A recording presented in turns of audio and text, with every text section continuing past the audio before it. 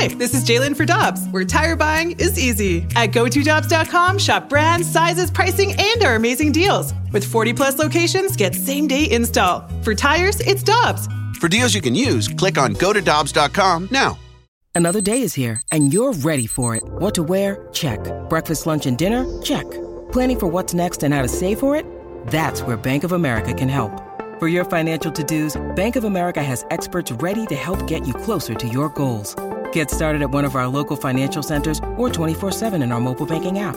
Find a location near you at bankofamerica.com/talktous. What would you like the power to do? Mobile banking requires downloading the app and is only available for select devices. Message and data rates may apply. Bank of America N.A., member FDIC. Time now for the BK and Ferrario podcast, presented by Dobbs Tire and Auto Centers on 101 ESPN.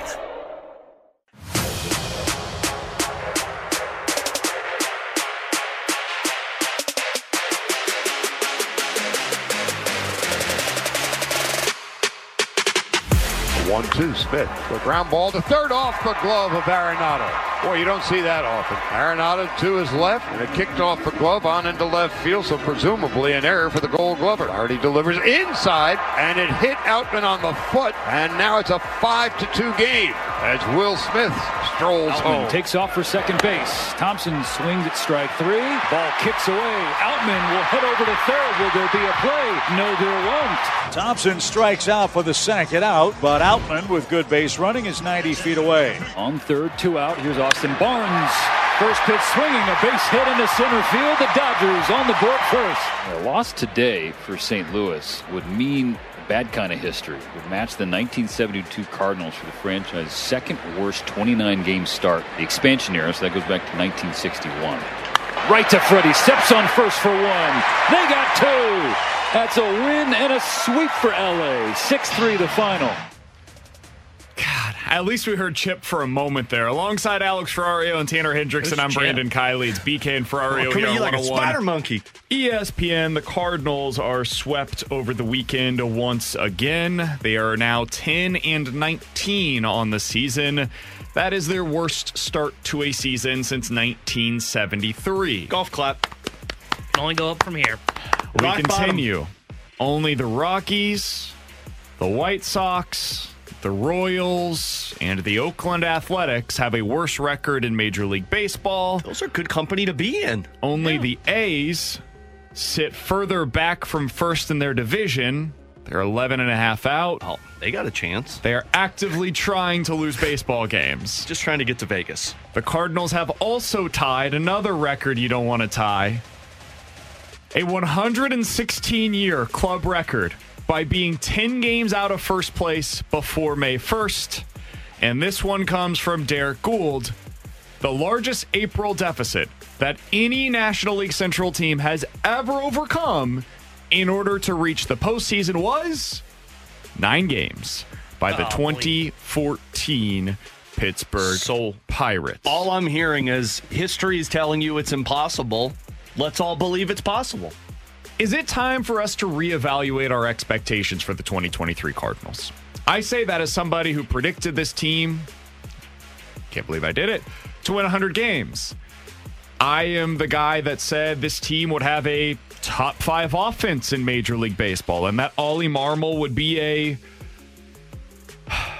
asset to them this season. You just that the rotation wouldn't have been as bad as people were predicting, and that the bullpen had a chance to be really good once they got the correct pieces there. That is my background to asking this question, which I think is fair now that we are into the month of May. Alex, is it time to reevaluate our expectations for the 2023 Cardinals? Yeah, I believe it is. I mean, the 40-game plateau, that's the benchmark we were all measuring this team of sitting there and saying, like, okay, you'll know who they are. Right now, you've played 29 games. And unless this team's about to go on an 11-game win streak and put themselves right back into first place. Could happen. I mean, let's be real here. You win 9 out of the next 11, you put yourself back to 500. Then, yeah, the opinion's going to change. But I do think it's time now to realign our expectations of what this team is. Maybe still a playoff team. maybe some magic can happen down the stretch and everything starts clicking and you push yourself back into the conversation of a wild card team. But this isn't the Atlanta Braves. This isn't the Milwaukee Brewers. This isn't the Dodgers. This isn't the Diamondbacks, which I can't believe I'm saying any of those teams. But right now, you're not a top of the division team, and you're not playing that way. And I don't think that even if this is a, quote, second half team, I don't think that matters. I think you're seeing the true identity of this roster. And as time goes on, you might start to correct it a little bit, but you're not going to just turn this team around completely from what it was.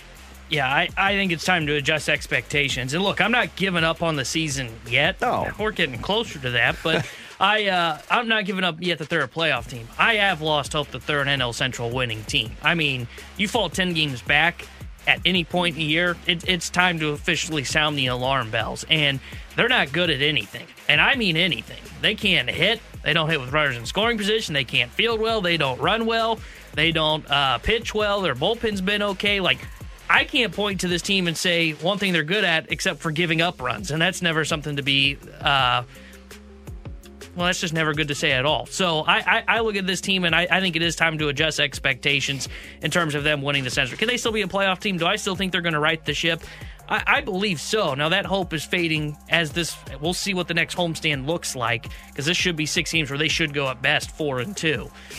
Said that on the 10-game road trip, too. But I do think you can kind of put the division in the rearview mirror. I mean, I said this all along. You know, you can't win a championship in the first month, but you can certainly knock yourself out of a race, and I think they've done just that. And like, my only hope of the NL Central is the 10 games you're back are the Pittsburgh Pirates, which I don't think they're going to be the team that wins the division, but you're still 8.5 back of the Milwaukee Brewers, which is too big of a number, in my opinion, in April already. To win 92 games this year, you would need to go 82-51 the rest of the way. You basically have to play 30 games above 500 for the rest of the season, and that's to win 92 games this year, which probably gets you in. Probably. Yeah, it's past time to reevaluate our expectations for the Cardinals. Like, I don't know how to sit up here and make you feel good about this team. It's like watching June of 2021, but with having no backdrop to any of it. Like, at least in June of 21... Listen, I'm not here to tell you that the Cardinals had been playing really well the first 2 months of the season, but they were like 5 games above 500 going into that month, so you at least had some semblance of optimism. You have some reason to believe, hey, this could get righted. And this was a question that I asked on Twitter the other night because I was genuinely curious how much recency bias would play into the responses on this. Worst month of baseball for the Cardinals. June of 2021, where they went 10-17, and if you remember, that was when like Wade LeBlanc was signed, and all of us were like, oh my God, this is so refreshing. Look at this guy throw strikes. That was a bad day for all of us. I miss LeBlanc. They went 10-17 that month. They just finished April of 23 by going 10-18. So by record, it was technically worse. I do not think, though, it was necessarily worse in terms of what you were viewing in the moment. And yet, 92% of the more than 1,000 votes on this poll said this past month that we just watched, worse than June of 21. And I get it, because we just watched it, and so you feel it in the moment. But Alex, my opinion on this is twofold. One, I think April was actually worse. That rotation had a 5.7 ERA. They couldn't find the strike zone. That offense was batting .217 for the month. This offense hit .262 in the month of April. The rotation had a ERA that was a point better than that rotation did. The problem, though, is it was easier for me to see how that got fixed than it is for me to see how this gets fixed. That team basically had two problems. One, they were getting pretty unlucky at the plate, and they just weren't hitting the ball very well in general. And two, they needed to throw strikes. So you go out there and you find Wade LeBlanc, you get John Lester, you bring in Jay Happ. They're not exciting moves, but those guys throw strikes. They stabilize the rotation, and suddenly you're feeling good about it.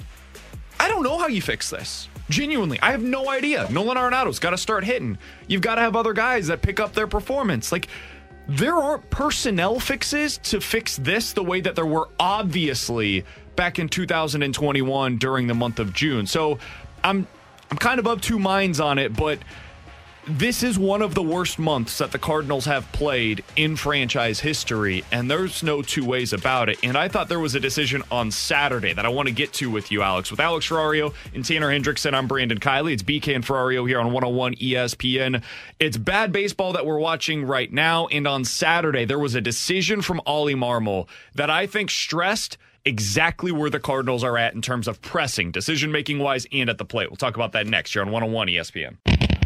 We're right back to the BK and Ferrario podcast, presented by Dobbs Tire and Auto Centers on 101 ESPN.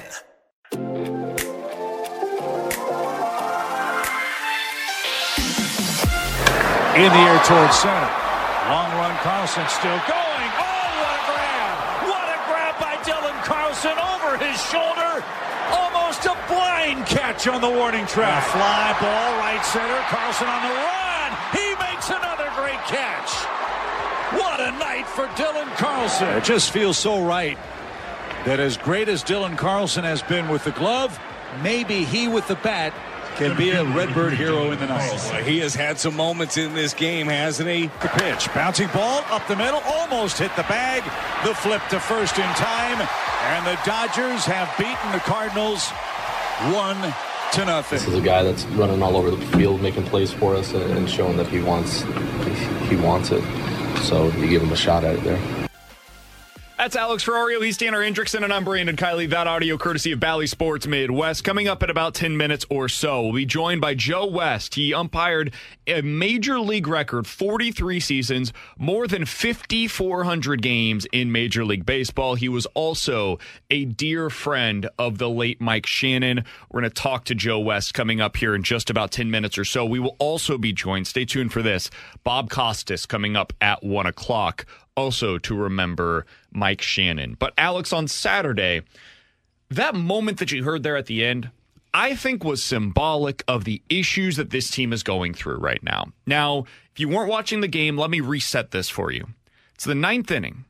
Cardinals are down 1-0. The tying run is on base. There are 2 outs in the ninth.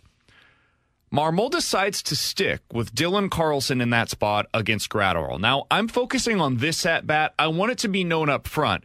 There were other at-bats that also I thought were problematic in terms of Ollie's use or really lack of use of pinch hitters, but we'll stick with this for a second.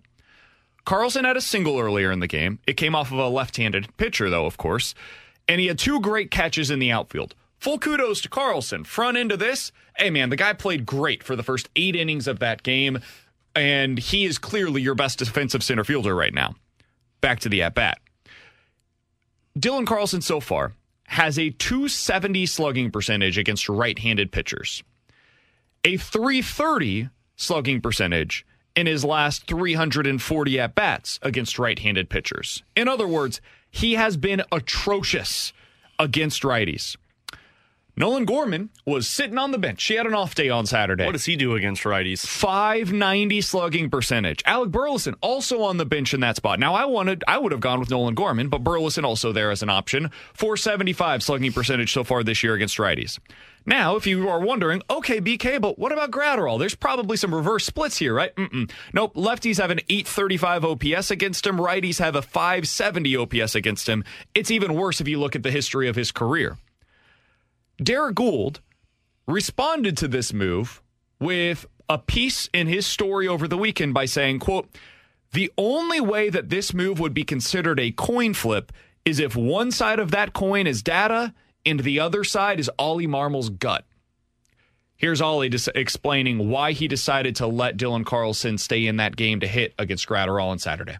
You can flip a coin there. You can go either way. And Dylan, that's an opportunity there in the way he plays center field. We wanted to give him a shot. And he's into the game mentally, emotionally, and we wanted to see what he can do there. That was a bad decision. Full stop. It was the wrong decision. Ollie talks a lot, and I give him credit for this, about competition and giving the best guys the opportunities. In that spot, he went with the wrong player. It was not a coin flip. In no way, shape, or form was that decision a coin flip. And if he thinks that it was a coin flip, then I would love to know what numbers he's looking at. I would love to know what information he took into account in that specific decision. because the only way that you can explain it away and say that I felt like it was the right choice is by rewarding a guy for making 2 catches in the outfield.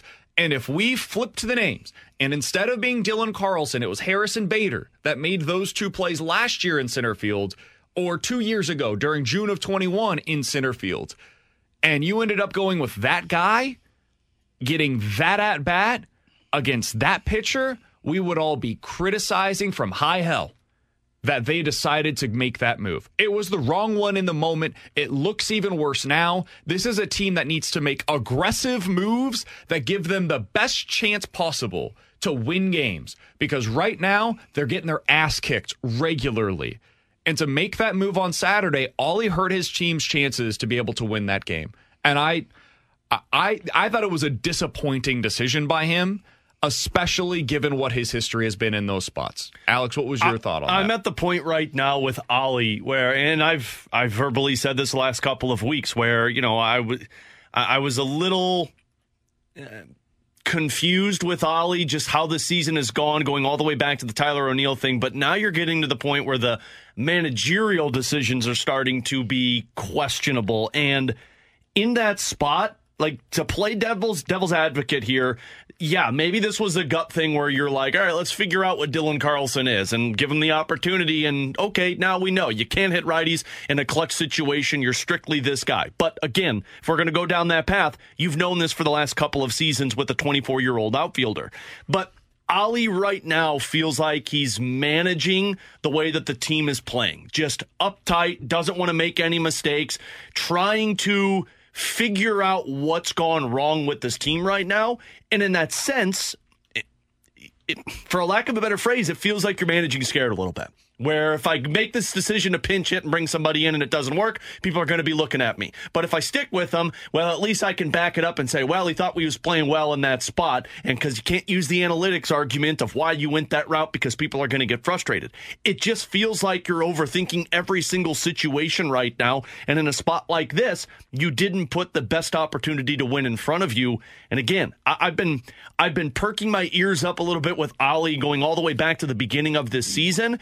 And that spot right there felt like an opportunity for you to put your team back into the game, and you went with the gut that was the wrong decision. You remember what it reminded me of? You guys remember early when Paul DeJong came back last year? There was a situation, I think it was against the Yankees, late in the game, where, and there's a difference here, and it's a distinct difference that I do think needs to be mentioned. The Cardinals were up 9-8 in the bottom of the 8th inning against the Yankees, and there were 2 on, 2 out. Paul DeJong comes up to the plate. DeJong hits a home run, and everybody's like, oh, celebrate Ollie Marmol for sticking with his guy in that spot, even though he probably, like, analytically speaking, was not the correct player to use in that situation. And Ollie was rewarded for it. And we all said, like, hey, maybe that's the thing that keeps Paul DeJong going. Spoiler alert, after the next 2 games, he was basically back to being the same DeJong. It didn't really end up mattering, but in the moment, it felt significant. The difference there, of course, is that the Cardinals, A, were doing a lot of winning at the time. That was in the middle of Albert Pujols mania and him getting to 700. And B, they were winning already. They were up 9-8 when they allowed him to make that move. Cardinals were down 1-0 in this spot, and they have been in a historically bad rut. So I do think there are some differences, but the decision in the moment was kind of similar. You could justify that Carlson thing if you're 9 games above 500. Sure. If you're 9 games below 500, you can't justify that. I don't even know if it's not just 500 baseball in the first month would be, I think, suitable to make that decision, because I like what Ollie does in terms of testing guys, how he's done it before. I mean, he did it with Palante last year, where he comes in low leverage. Okay, he does well there. Let's bump him up to the high leverage spot to see how he handles it. I don't mind if you're going to do that as a manager, but you can't do it when you're 9 games below 500. And honestly, in one of the worst road trips we've seen, I mean, you can't do it in that spot. That's where it has to be pinch hit for. Now, I kind of understand where he's coming from in terms of, we've got to get one of these outfielders going with Lars Nootbaar. Guys, the 3 outfielders besides Lars Nootbaar are below league average. Alec Burleson, 98 OPS plus. Carlson, 73 OPS plus. O'Neill, 84 OPS plus. That's all below league average. So, but that's not the spot. I understand what you're saying, because I agree with you. I would have pinch hit for Gorman there. but I understand what he's trying to do. They've got to get an outfielder going. I Otherwise, they're not going to take off. You're trying to instill confidence in these players right now, but the problem is that's not the spot. Not when you're about to lose another series. This is the thing. Like, I'm totally with you guys in general. Like, Dylan Carlson, if they want to just say, Dylan, you're our best center fielder. Defense has been a problem for this team lately. You're our best center fielder. We're going to trust you to be out there every day. Right-handed, left-hander, I don't care. You're going to be our guy. They did this with Harrison Bader. Remember, June 21, one of the issues was he wasn't available to them. He gets back, settles down the defense, things start falling into place. At the time, it was like Tommy Edman playing in right field for them. They were terrible defensively that month as well. Well, okay, sure. Go ahead and use Dylan Carlson as your everyday center fielder. I'm not going to knock them for that right now. I get it. But you had an option on your bench, and people are saying Nolan Gorman's been slumping lately. Sure, he's had like a bad 3-game stretch. Nolan Gorman has been one of your best hitters so far this season, and with runners in scoring position or with runners on, he has been quite literally your best hitter that is currently on the team. The only guy that's been better is Jordan Walker. He's currently in AAA for you. Well, that's a smart roster So move. Nolan Gorman against a right-handed pitcher versus Dylan Carlson against a right-handed pitcher down 1-0 on the road in the 9th inning. There is no coin flip here. Well, and it's not even a choice. And the people that will use it, I know, T-Bone, you were playing devil's advocate on our text chain when it happened and said maybe it's probably a full day off for Nolan Gorman. I don't care about full days off anymore. Like, if you're available to me off of the bench in a spot that we need you to help us win this game, screw the days off. Like, it's April, and we're 9 games below 500. We haven't won a series since the Colorado Rockies. Also, they had a day off today. Scheduled, ready to go.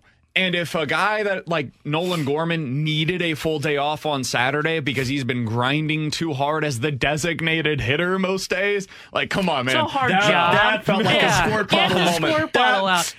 That's a hard job. I say mentally. that because it's not true. Like, he didn't need a full day off. That one at bat against Gratterall, who they have a bunch of history against, like, nah, man, get out of here. That was not the explanation. And we he wanted to mentioned see this if Carlson could go ahead and get the hit there, and he couldn't. There's a weird trend that's developed this year with Ollie in terms of not willing to burn 2 guys on one spot, because this isn't the first time this has happened. Because if you go to Gorman there, you're pinch hitting for your center fielder with Gorman, not an outfielder, and then you have to replace him in the next half inning if you tie it, or even just replace him in general for Alec Burleson to go in the outfield. That's two players burned off the bench for one spot. We saw that earlier in the year where he didn't pinch hit for, I can't remember the exact situation, but he had a chance to go to, I think it was Carlson first against a lefty, and he elected to go to Motter first because that way he wouldn't burn 2 position players, even though he was going to do that the whole time. So there's been weird trends that have developed in terms of the way Ollie's been managing, and I agree with what Alex said when we started this segment.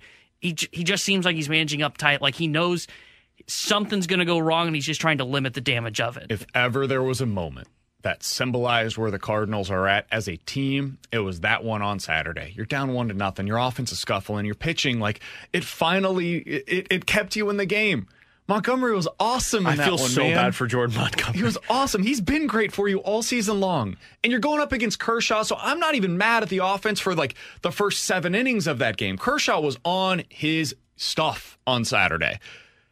But you gotta, as a manager, give your team the best chance to win that game in that moment against that specific pitcher, and you didn't do it. Your job as a coach is to put your team, your players in a position to succeed. And on Saturday night, I thought Ollie Marmol fell short. Coming up in 15 minutes, 314-399-9646 is the Air Comfort Service text line for questions and answers. But coming up next, we lost a good one, a great one really, here in St. Louis over the weekend. Mike Shannon passed away. We will talk with one of his dear friends. MLB umpire, he umpired an MLB record 43 seasons. Joe West, Cowboy Joe, coming up next. You're on 101 ESPN. When you need mealtime inspiration, it's worth shopping Kroger, where you'll find over 30,000 mouth-watering choices that excite your inner foodie. And no matter what tasty choice you make, you'll enjoy our everyday low prices, plus extra ways to save, like digital coupons worth over $600 each week. You can also save up to $1 off per gallon at the pump with fuel points. More savings and more inspiring flavors make shopping Kroger worth it every time. Kroger, fresh for everyone. Fuel restrictions apply. We're right back to the BK and Ferrario podcast, presented by Dobbs Tire and Auto Centers on 101 ESPN. Alongside Alex Ferrario and Tanner Hendrickson. I'm Brandon Kiley. It's BK and Ferrario here on 101 ESPN. It was another tough day yesterday in St. Louis as Cardinals broadcaster for 50 years, Mike Shannon, passed away at the age of 83. If you've spent any amount of time on social media over the weekend, I'm sure you have seen a million different people sharing all of their stories, all of their memories of Mike Shannon. And we wanted to make sure that we did the same this morning here on BK and Ferrario. And we are happy to be joined by Mike Shannon's friend, umpire in Major League Baseball for 43 seasons, Joe West, joining us now here on 101 ESPN. Joe, we appreciate the time. I'm sorry it's under these circumstances. How are you doing today? Well, yesterday was one of the toughest days I've had in a long time. We lost a good friend. I lost a good friend. My wife lost a good friend. My wife worked for him for over 20 years at his restaurants, and she was just shaken up by the news, and it was really tough to go through yesterday. And it's amazing how much he meant to that community too, because not only was he a friend of ours, he was a friend of the whole St. Louis area. You know, he raised millions of dollars for his alma mater where he went to school. And after my wife was inducted in the Missouri Sports Hall of Fame, he started a woman's scholarship to go to college. I mean, he did so many great things for the community, and he's going to be sorely missed. You know, he raised money for the fallen soldiers and policemen and first responders, and he was just a great person, and we're gonna miss him. Joe, can you tell us a little bit about your first experiences with Mike? How did your friendship grow to be what it was? Where, I mean, from what I understand, you were at Shannon's quite a bit on Saturday nights as he was doing his shows. How did that relationship grow between the two of you? Well, he and Jack Buck used to both stop by the umpire's locker room after they do their interviews on the field, and just to say hello, and which was a nice thing because very few people did that. But he and over the years, topics would come up and we'd talk about them. I mean, there were times that he'd agree with us on certain things that happened on the field. And there were times that he'd disagree, and he wasn't afraid to tell you. You know, but. And you know, the fact that my wife now, she worked for him forever. She was crushed yesterday from the news, and she said, I knew it was coming, but you're never ready for it. So, and I don't guess any of us were. So, but he would stop by the locker room. I remember one time he came by there and he said, you know, there's a whole bunch of political stuff going on in the country. And he says, you know, the only official real authority left is the umpire. You're the only ones that can't appeal the decision. And he was talking back and forth. But over the years, I mean, I played in his golf tournaments. I've tried to help him with whatever fundraisers he had going. He and his wife Lori, she's such a special person. And I give her credit. The last couple of years have been tough on her. I know she wasn't there when he had the kidney ailment, but she was there when he fought COVID, and he beat that, and he was near death there, and he made it out of that. But he was quite the special person, and he was not afraid to stand up to what he thought was right, or what he thought was right. And I'll give you a little statement that somebody said about me one time, and it really applied more to Mike than it did me. He had the ability to walk with kings and never lose touch with the common man. So he was quite special. Yeah, that's a great quote there too, Joe, because I heard Mike Claiborne talk about the impact of Mike Shannon, and he said he never met a stranger, which always made people feel welcome around Mike Shannon. And the main reason I really wanted to talk with you, Joe, is because of the memories that you built with Mike, not just in games, but it was after games. And I used to work at KMOX, so those Saturday nights at Live at Shannon's that they used to host, I would be there as an intern or helping out with whatever possible. And the main reason I thought to talk to you is because I always remember after a game, Cowboy Joe West would walk into Shannon's, he'd sit down at the table, whomever they were interviewing, and they would just chat. And I would imagine the stories, the knowledge of the game, the people that you met, a lot of that was because of Mike Shannon. Oh, yeah. His story that he hated the most was that they opened the season somewhere, and he went 0 for 4. And he said, and they called the game off. Well, we kept all the statistics. and I used to always tell him, yeah, but Mike, your batting average didn't go down. You were batting 0 when the season. He said, yeah, but 0 for 4 is tough to make up. But we had a lot of good times together. He used to play in some golf. He used to come back to North Carolina, where I grew up, and play in a tournament for the mayor up there. He and Rabowski and Bucky Dent and a bunch of them would come. Whitey came up one time, and anyway, he would come up there, and he was friends with the Cunningham family, and of course Cunningham and the ex-mayor of Greenville, North Carolina, they were in World War II together, and after knowing them, I don't know how we won World War II, because and he was always happy, full of joy, trying to do whatever he could to help them raise money for whatever cause there was. But I mean, again, he just he was a fighter, and he was a man of strong character, and it was, you're right, those radio shows were really fun, but because you could get into stories that would make you laugh. And I remember one time when he said there was a lot of pressure in your job, wasn't there? And I said, no, there's no pressure in my job. And he said, really? I said, no. He said, well, what do you consider pressure? And I said, well, pressure is when your boat, your house, your car, your wife, and your girlfriend are 60 days late. That's pressure.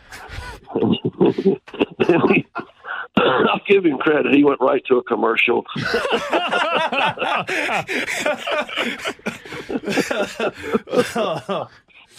But I'm going to miss him. He was a good friend. And I know you guys will too. Yeah. He was very special. And he had, as you know, Joe, such a special relationship with this city. We're talking with Joe West, Major League Baseball umpire for 43 seasons, more than 5,400 games, both of those major league records. But more importantly for today, a dear friend of Mike Shannon.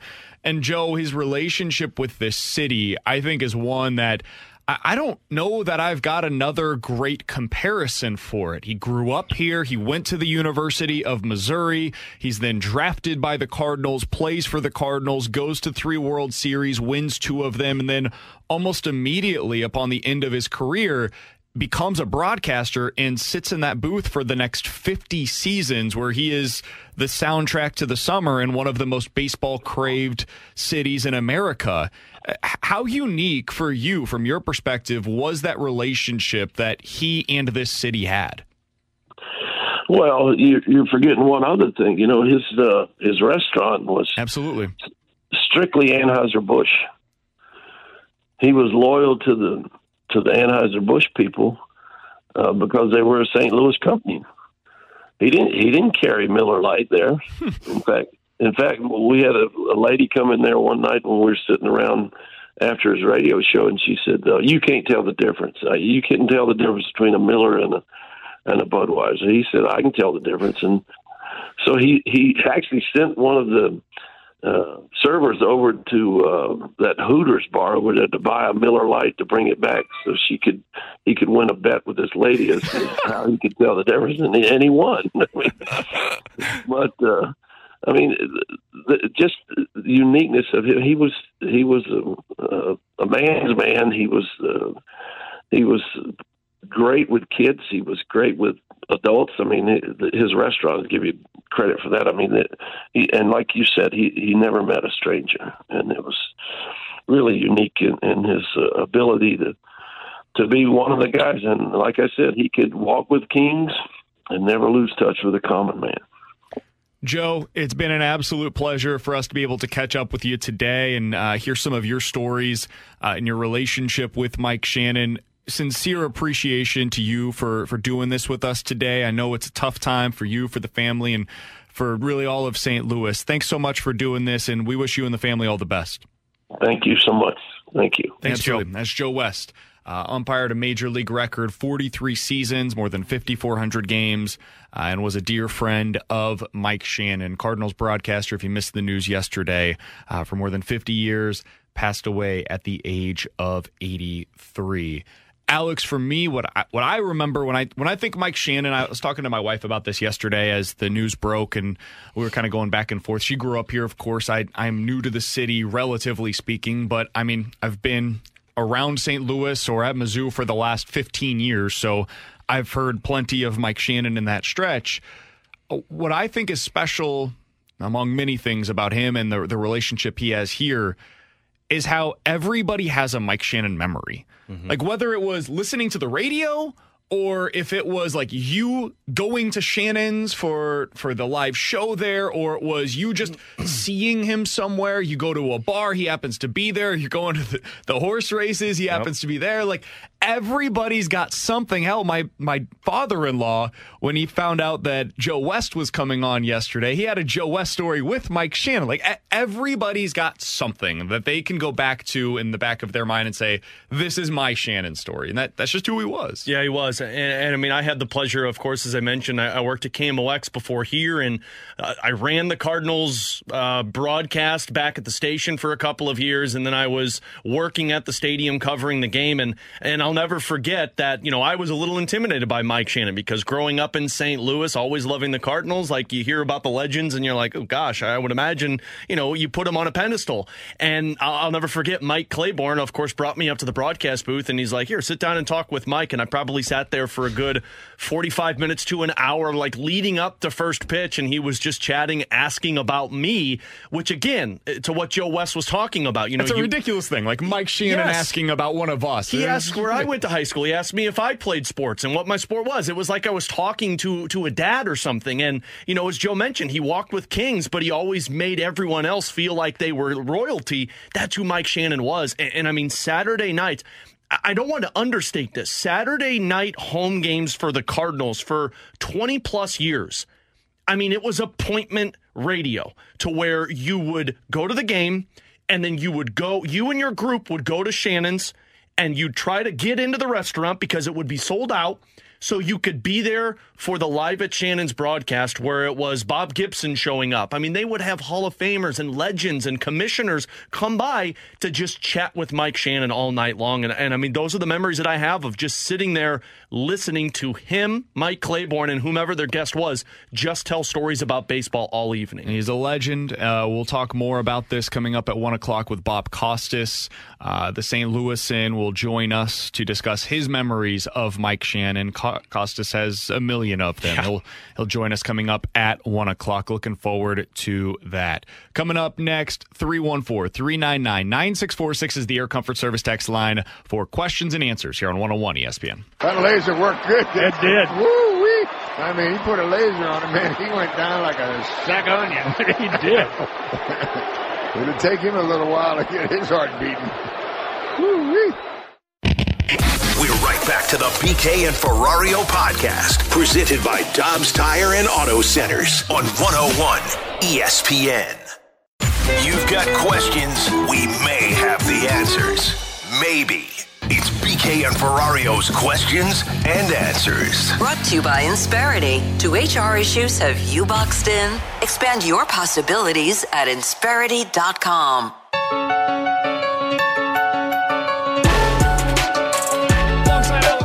Tanner Hendrickson. I'm Brandon Kiley. 314-399-9646 is the Air Comfort Service text line. Lots to get into coming up later today. Katie Wu at noon. We've got Bob Costas at 1 o'clock. But first, let's get to some of your questions from the 314. Guys, there's a lot of talk about the pitching and the lack of defense, but do you think that's happening because both phases have to be perfect with this offense not being dependable night to night? I think they're all correlated. I think if you get strong starting pitching, if one thing goes wrong, whether it's a defensive error or if a pitcher has one bad inning that's a couple of runs, then it snowballs because the offense is struggling. And if the offense starts hitting, then the pitching and defense starts to get a little tighter because they know, oh man, this offense is a little bit of a tight jam. We got to make sure that we go perfect in this spot. So every game, it feels like all three sides, whether it's defense, pitching, or offense, knows that they have to be perfect if they want to win. And when you're stressed about one thing going wrong, then the next thing is going to fall apart. And then when that happens, welcome to the snowball effect. Yeah, I agree with you. I think they're correlated. In fact, I might even lean more towards, I think the offensive struggles have been partly because they know they have to press to score runs with the way the pitching staff's been performing. Ever since really the first homestand of the year. I mean, they were giving up a ton of runs, and it was essentially, hey, it's going to take 5 runs to win a baseball game on most nights. And I think you started to see after that first homestand when they went to Milwaukee, they started to press. I think you started to see the offense go, man, we've really got to put up a hell of a show for us to have a shot because our pitching's not performing well. And ever since then, it's just snowballed to where we are now, where they're 10 games back in the NL Central. Yeah, I've got nothing more to add. Totally agree with you guys. From the 618, guys, what do you think of the President's Trophy curse? Is it officially real now? Of the 18 teams that have finished first overall in the cap era, 13 failed to get out of the second round of the playoffs, and we saw it again this year with Boston. Is this officially a thing? Yeah, I mean, you can't deny it anymore. I mean, the Chicago Blackhawks are the last team to win it with the President's Trophy, but that was the shortened season. It doesn't count. You can't deny it. I mean, the other factor into this is don't play Sergei Bobrovsky in the first round if your team has one of the best records, because Tampa choked in 2019 and then, of course, this one.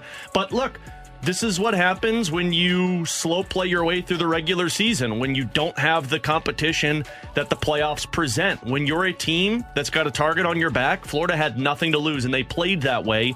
They chased the guy who's going to win the Vezina Trophy and forced Boston to play a goaltender who hadn't played in the entire series in the most pivotal game of the series. So, yeah, I would say the President's Trophy thing is a curse. I'd agree. I think part of it comes down to usually a team that wins the President's Trophy doesn't run into a ton of adversity in the regular season. So when you start to hit kind of that snowball effect that Boston had, I mean, they went up 3-1 and all of a sudden it gets to 3-2, 3-3, and your goaltending's playing poorly. You don't know what to do. You haven't experienced that all season long. And that's why I always say you need to experience some turbulence in a season. Maybe not so much like what the Cardinals are doing right now, but I think that's part of it. Usually your President's Trophy teams coast through the regular season. The first sign of adversity, and everything just crumbles down upon them. The tough part of that, too, is when you got a team that barely squeaks into the playoffs like Florida did, who was in a playoff mindset for the final month of the season. Again, those teams' backs are against the wall from game one, so they can be down 3-0 in a series and still fight their way back. It is also worth noting that they dealt with some serious injury issues in this series, too.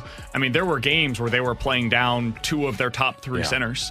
And the crazy part is when Patrice Bergeron did play, I think I have this correct. I think they were 0-3 with Bergeron in the lineup. Yeah. David Krejci, too. I think they're 0-2 with him in the lineup. I think he was like 1-3, something like that. It was just a weird series. And this is the thing that is great and crazy about the NHL playoffs. Man, weird stuff happens. And the NBA playoffs, T-Bone, I know you're a big NBA guy. We all assumed Golden State was going to advance past the first round of the playoffs, despite the fact that it got to a Game 7, and it was a hell of a series for the most part. When you get to a Game 7, what matters? Well, one of these teams has Steph Curry and the other doesn't. Guess what Steph Curry did? Casually dropped 50. 50 points for the first time in Game 7 in the history of the NBA playoffs. Like, that's how it goes typically in the NBA. The NHL, it is not that way. No. Anything can happen in the NHL playoffs, and this was just the latest example of that. I don't know that I totally buy into the President's Trophy curse the way that other people do. I just think that's symbolic of what these playoffs are and what they have been really for the last 20 years. Just because you're excellent in the regular season does not guarantee you playoff success, especially when you're going up against Matthew Tkachuk. I think when you put a target on your back as the best team in the regular season in NHL history, or a team that won the best overall record and good at everything, you become a target for everyone else that's going to play you, and you know you're going to get their best game every single night. Coming up next, Katie Woo, Cardinals insider for The Athletic. What does she make of the strange moves managing Saturday, and when she talks to players around that clubhouse over the weekend, what's going through their heads right now? We'll talk to Katie Woo about all of that coming up next here on 101 ESPN. We're right back to the BK and Ferrario podcast, presented by Dobbs Tire and Auto Centers on 101 ESPN.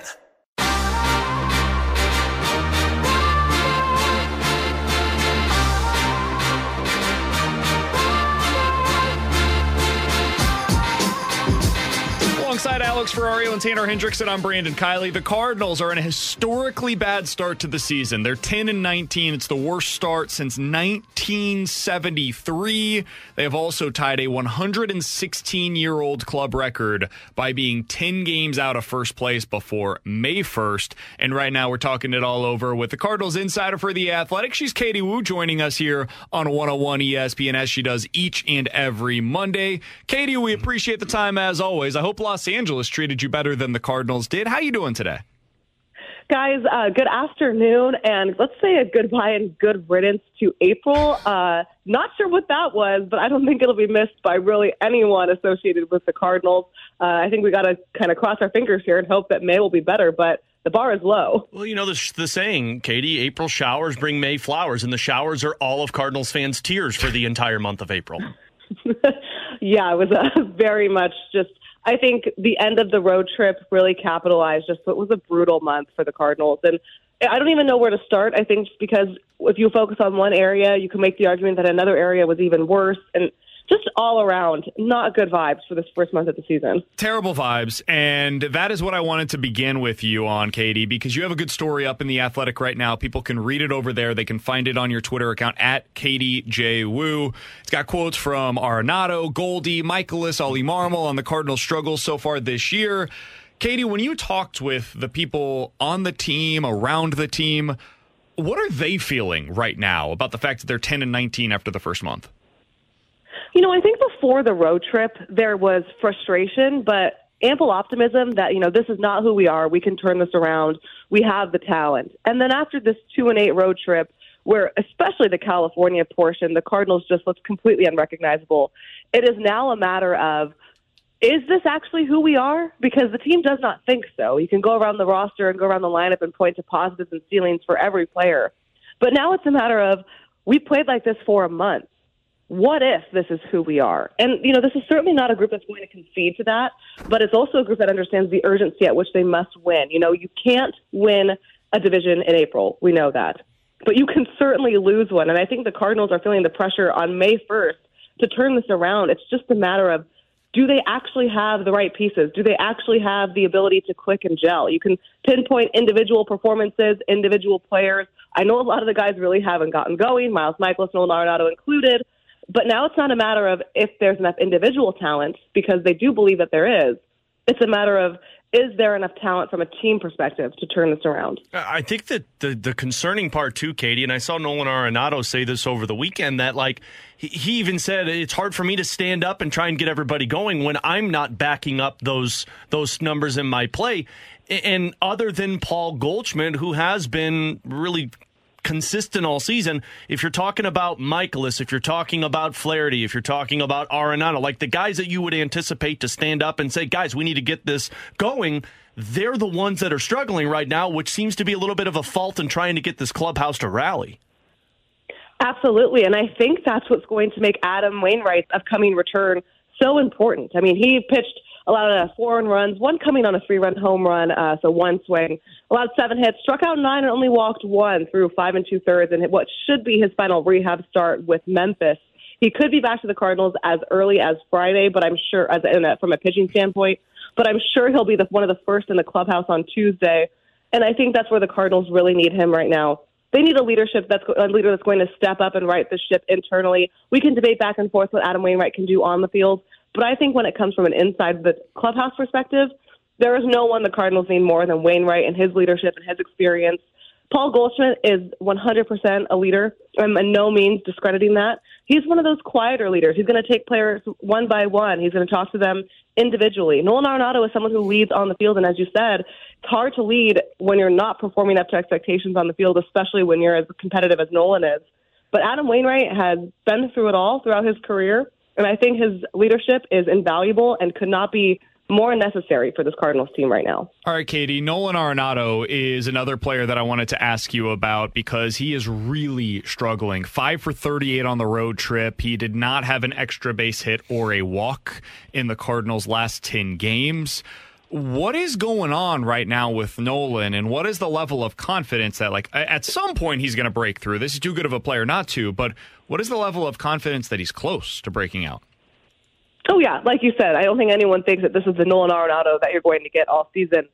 Just like most people thought this is not the Cardinals team you're going to get all season. But, it's obvious he's going through it right now. You can just tell by his quality of at-bats. You can tell by his demeanor. I think this is someone who is probably one of the biggest competitors in baseball, if not in sports. And he's really feeling the stress of trying to contribute for his team. Nolan Arenado stayed in St. Louis because he wants to win a World Series, and he believed this was his best option. We know how much money he presumably left on the table by not opting out of his contract. So for him to stay and to be counted on as a key contributor and key leader of this group and not start out the season the way that he wanted to, especially the way that he was hitting at the World Baseball Classic, I think he's feeling that frustration more than anyone. So there's optimism that, he'll go into the off day, completely take a day off from baseball, though I'm not sure if that's possible for him, and come back and hopefully right the ship against the Angels and the Tigers. No one's, again, worried about Nolan or doubting Nolan, but I think he is, I don't want to say pressing, but I think he might be, in just in terms of feeling the pressure to get something going for himself and for his team. Katie, it's been a week since Jordan Walker was sent down to Memphis. In that time frame, what have you learned about this outfield? Oh my gosh, that was the longest week of my life. so much went down on this road trip. So let's look about the outfield, because I think this is going to be one of the biggest points over the next couple of weeks. When you look at the four guys, Tyler O'Neill, Dylan Carlson, Lars Nootbaar, Alec Burleson, you can make the argument that all four have high ceilings and different potentials in different ways. You're truly looking at four different types of outfielders. Right now, Ollie Marmol is tasked with kind of what feels like impossible. It is granting enough ability for these players to go out and show what their expectations are while still finding ways to win games consistently. And both sides have not been able to do that. So when you're looking at the outfield, you want to give Tyler O'Neill the opportunity to run and play left field every day. He's their best left fielder. He has the power. But what can be expected from Tyler? We've seen the ceiling. For me, Tyler O'Neill's ceiling is 2021 second half, when he was like the best baseball player on the planet. But is that ceiling sustainable enough to be the expectation of what Tyler can do? So far this season, he hasn't shown that. Dylan Carlson, in my opinion, the metrics might not always back this up, but is their best defensive option in center field. We also know that for Dylan Carlson to reach his full ceiling, he needs to hit better from the left-handed side. He hasn't done that as well as the Cardinals have wanted him to. They've seen improvements, but it's not where their full expectations should be. But this is when you're experimenting with guys like this and giving them the opportunity to go out and play, you also have to see, okay, if they do so-and-so XYZ over a period of weeks and they don't perform up to their ceiling, maybe this is their new expectation. So that's what Ollie Marmol is looking for the outfield. It's what can we expect out of these guys? The Cardinals are begging one of those four outfielders to take their opportunity and run with it, because they do want to see Jordan Walker back in the big leagues, preferably as soon as possible. I don't think they really wanted to option him in the first place. But to do so, to create ample opportunity for the four other outfielders, they have to have a chance to go out and run with that ability. So that's what the Cardinals are waiting for. They're waiting to see if one player can go out and seize that opportunity and cement themselves as the starting outfielder, and see which of the four is closest to reaching their ceiling. Katie, final question that I have for you. We're talking to Katie Wu of The Athletic. She's joining us here on 101 ESPN. Always appreciate her hopping on with us on Mondays after a big Cardinals weekend. You mentioned Dylan Carlson and his struggles against right-handed pitching. I told you before we were going to be talking about this today. I had a huge issue with him hitting in that spot on Saturday night. Cardinals down 1-0, runner on.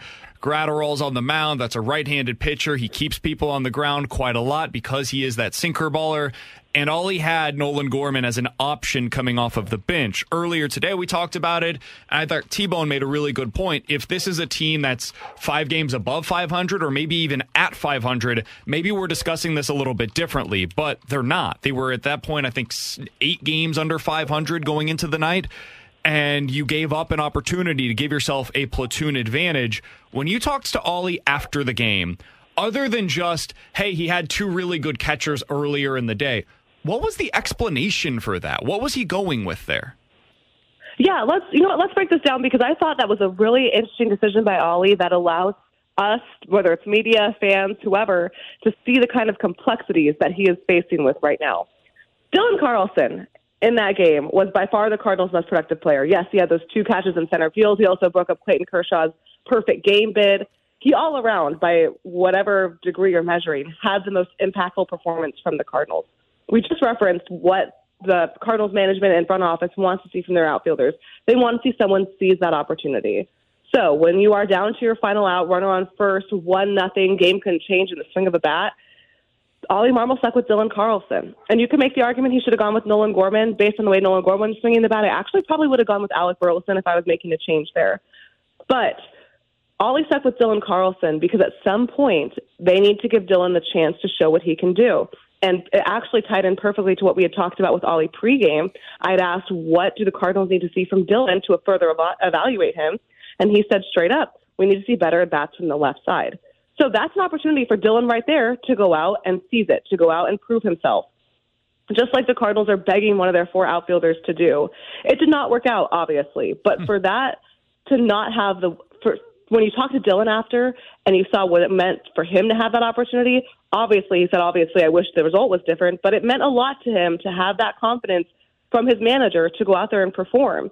If you go out there and you're Dylan and you single-handedly keep the Cardinals in that ball game, and all of a sudden you're on deck and you look at your manager and he's motioning to come back and you see a lefty coming up, if you're Dylan, you're thinking, what do I have to do to get this opportunity and prove it? They say they want us to go prove ourselves, but none of us are having the opportunities to do so.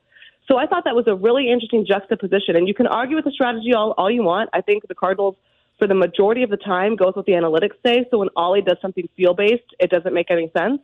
But I absolutely understood why Dylan Carlson remained. I actually kind of agreed with it, because at some point, you have to know what these players are capable of doing. It's unfortunate that it also feels like the Cardinals have to play nearly perfect baseball just to stay in a ball game. And when you are down 1-0 and you are struggling in the standings and you are 8, 9, 10 games under 500 and you, from the analytics side, squander an opportunity, if you will, to score there and to possibly win the game, it's frustrating. But how can the Cardinals go out there and tell their outfielders to go seize an opportunity if they're never given a chance? Katie, we appreciate the time as always. I always appreciate you at least giving us the Cardinals' perspective. Whether we agree with it or disagree with it, that's not the important part. It's just understanding where they're coming from. So we appreciate you doing that, and we certainly appreciate the story earlier today over on The Athletic. Got great quotes from Arenado, Goldie, Michaelis, Ollie. It's all over on The Athletic right now. Katie Woo is our guest. You can follow her on Twitter at KatieJWoo. Katie, enjoy this homestand. Hopefully we've got something more positive to talk about next week, and we'll talk with you then. Thanks, guys. We'll see you hopefully Wednesday for Ohtani. I am so excited about that. Have a great week. I will be there. I will see you there. That is Katie Woo joining us here on 101 ESPN. I get where Katie's coming from, and I appreciate her perspective. Most importantly, let's keep in mind, she's giving us what the Cardinals are saying. She's giving us their explanation for why it happened. I could not disagree with it any more than I do. I flat out could not disagree with it. And here's why. Here would be my explanation to Dylan Carlson if he did come back to the dugout and said, what do I need to do to get more opportunities? I would tell him, you're going to get an opportunity. Tomorrow against Noah Syndergaard, he is a right-handed pitcher. You're going to go out there and get an opportunity against him. You're going to start against Noah Syndergaard. You're going to start for us later on this week against any other right-handed pitchers that we're going up against. A gentleman by the name of Griffin Canning is going to be starting on Thursday for the LA Angels. You're going to get a start for him. Shohei Ohtani, he's going to start for the Angels on Wednesday. You're going to get a start against him. That's going to be a great game for Dylan. He may need a day off. Agreed. But if you're going to get those opportunities, that's where you do it. Because then you at least also get the added benefit of 6 innings or so, at a minimum, of him in the outfield. This is not the spot to learn. It's not. This is like utilizing Chris Stratton in a 1-0 Cardinals win to find out, let's find out what this guy's made of. You would never do that. That would not be a good decision. Yeah, but the difference there is that's a guy that you already know what his ceiling is, and I guess you're still trying to figure out what Carlson's ceiling is. Jordan Hicks. He looks like he's turned things around, right? How would you feel if, hey, Ryan Helsley's down, Gio's been really good this year, but we kind of want to find out if Jordan Hicks can get back into his spot of like being a real high leverage spot. Cardinals up 1-0 in the 9th inning. Do you go to Gio there, or do you go to Jordan Hicks? In no scenario. Just because I want to see you pissed off, I'll go Jordan Hicks. Does it make sense to go with Jordan Hicks there? But that's the way you explain it is we got to find out, is he really back to being in high leverage spots again? The answer is probably no, and that's okay. Go to Gio there. He's your best dude. Nolan Gorman was your best option in that spot. If you want to argue Alec Burleson, I'd be curious to see what the numbers look like there as to why you go that route, but I could at least listen to it. He's definitively better in that spot than Dylan Carlson is. There was no explanation for it. None. That would make me change my mind on this. I appreciate Katie giving us the perspective. I could not disagree with it anymore. Coming up next, in or out, 314-399-9646 here on 101 ESPN. We're right back to the BK and Ferrario podcast, presented by Dobbs Tire and Auto Centers on 101 ESPN. Come on, man. Are you in or are you out? It's in or out with BK and Ferrario. Brought to you by Train Heating and Cooling. Visit traininfo.com. It's hard to stop a train.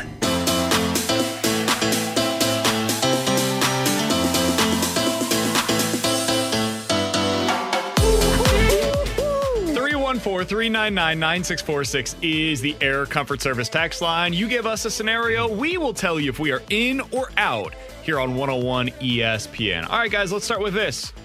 In or out, Tyler O'Neill should be traded by the end of the week. We know who's in on that one. You want to start us off, big boy? Can somebody explain to me what the value is of Tyler O'Neill right now? Somebody? Just anybody. Anybody going to tell me what Tyler O'Neill brings to the table that is better than your alternatives currently? Body image. Yeah, that's true. That's fair. Man looks awesome. He does. He looks I like he's in the like best shape Tyler of his O'Neill life. personally. That's the other thing that stinks about all of this. I think Tyler O'Neill is a genuinely good dude. I've never had any interactions with him that are unpleasant. He's an all-around, he's Canadian, seemingly of course good he's guy. Pleasant. I'm always scared he could beat me up. Baseball-wise, it has gone incredibly poorly this year for him. And at some point, to Katie, what Katie said to us in the last segment, you have to go even a step further from what they did earlier this season, where they decided to send down Jordan Walker to simplify things in the outfield. You got to get one of these guys off of the roster entirely. And if I was picking the one to give up on, it is Tyler O'Neill. I would say in. I think Tyler O'Neill should be traded as soon as they can get a reasonable deal for him. Don't even try to maximize the return at this point. I'd say in on it too. And I fully anticipate you trading him and him going somewhere else and having all of the success that you anticipate. But as I say with Randy Arozarena, it obviously wasn't working here with Tyler O'Neill. And I think we saw the downfall of Tyler O'Neill when Ollie called him out. That was the beginning of the end for Tyler O'Neill in St. Louis. And since then, it's just been inconsistent. I'm in as well. At this point, it's clear that the 2021 version of himself was just a blip on the radar. He's clearly not shown the tools to get back to that. I still think he can be a five-star player, or a five-tool player, but I don't think you can continue to run it back. I think he's one of those guys that had that one good year and is going to stick around the majors for a long time because of it. And honestly, I know he wasn't a part of this question. I'm done on Dylan Carlson. I know he cannot hit right-handed pitching. If you want to have him as a platoon bat, I'm fine with it, but I don't want to see him start against right-handed pitching. I'm done with him as well. Send him down. I don't even necessarily mind him getting starts against right-handed pitchers. I don't think it's a great option, but you don't have good options right now, so whatever. And he's good defensively. In center field, he does a pretty good job. I don't think he's anything approaching what Harrison Bader was for you, but he's solid. He's pretty good defensively out there. So if you want to do that, fine, whatever. But you need all of the other guys in the lineup to hit. If you're going to have Carlson out there every day, it means that Nolan Arenado's got to get things back on track immediately. It means that Lars Nootbaar's got to be the guy that you expected him to be at the top of the order. It means he's got to start hitting for some power, too.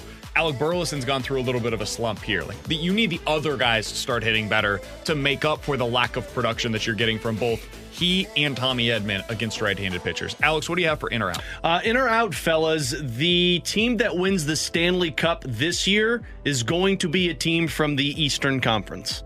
Oh, in. I have zero confidence in who I'm picking from the Western side of things in terms of the next round of the playoffs. Zero confidence. We were going through this earlier today. T-Bone had confidence in it, one, maybe even both of the series. Hey, man, I could see the Kraken beating the Stars. I could see that going the other direction. I could see the Oilers beating the Golden Knights. I could see it going the other direction. Why? Because I don't trust any of the goaltending in these series. And I don't think any of them are overwhelmingly great in any other area other than the Oilers with obviously their offense, but their defense is so porous that I have no idea what that's going to look like against Vegas. So, yeah, I think that the best teams are coming out of the Eastern Conference, and I don't think it's particularly close. Yeah, I think I'm in as well. The Eastern Conference is just so much deeper. I look at the West. We've had this conversation. Not only is it tough to kind of figure out who could come from each series, I mean, you could look at this and go, man, the Blues don't have one 7-game winning streak. They could be in the playoffs. Like, if I have to say that about the Western Conference, the West isn't that great. And there's massive holes on each side. So I think it's going to be a team from the East. And I actually really like Toronto in the Eastern Conference. I was just going to say I'm in, and I would say put all your money on the Toronto Maple Leafs right now because Toronto just got over a hump that they haven't been able to stop in 17-plus years. No, 20 years. They're going to be a dangerous team right now. And the fact that they got through that first round between Toronto, Florida, and I'm not too sure about the other two teams, but Toronto and Florida, I think the winner of that series is going to be your Stanley Cup champion. Who you got tonight? Rangers, Devils? I got the Devils. I got the Rangers. Well, of course you do. I think the Rangers backed themselves way too deep into a corner. I've got the Rangers as well. You guys know that's my squad. Chris Kreider. It should be your squad in terms of lose so that you can make a trade with them in the offseason. I hear you. That's come on, man. They got Keandre Miller, Alexis Lafreniere. You want Chris Kreider? Let's get after it. I would also add this. Whoever you think is going to win tonight in that series, that would be who I would bet on from a pure odds perspective. Devils are 12-1. Rangers are 13-1. Only the Kraken have longer odds right now to win the Stanley Cup. That's because one of them has to win the next game, and it's a 50-50 shot there. But I would bet on one of those two teams to win the Cup. I think from an odds perspective, that's where you get the best value. T-Bone, what do you have for in or out? We were kind of talking about this in the office. In or out, we see 2 roster moves tomorrow for the St. Louis Cardinals. Don't know what they are. At least 2? At least 2. In. I think you'll have more than 2 roster moves tomorrow. I think 26 roster moves? Might as well. No, you're not doing anything with Arenado and Goldschmidt. I mean, you should option Arenado if he's got them. I think this is a perfect opportunity for Mo to put his stamp on finishing this losing stretch. What are you talking about? He's been putting a stamp on trying to, and he keeps sending the lineup card out, and it keeps failing. I think you send down Jake Woodford. I will remember. I think you make some other move in the bullpen. I don't know specifically what it is. I would call up Matthew Liberatore. I would say he's making his next start. I think I would send Steven Matz to the bullpen. So you got Waino and Liberatore instead of Matz and Woodford. I think that improves you there. I would DFA Taylor Motter. I would bring up Juan Yepes. And I would be trying to trade Tyler O'Neill right now and trying to get something in return. And hopefully after that, I think you need another 6 or 7 days. But after that, you bring up Jordan Walker. Those would be the moves that I would try to make right now. Yeah, I would say I'm in on this one.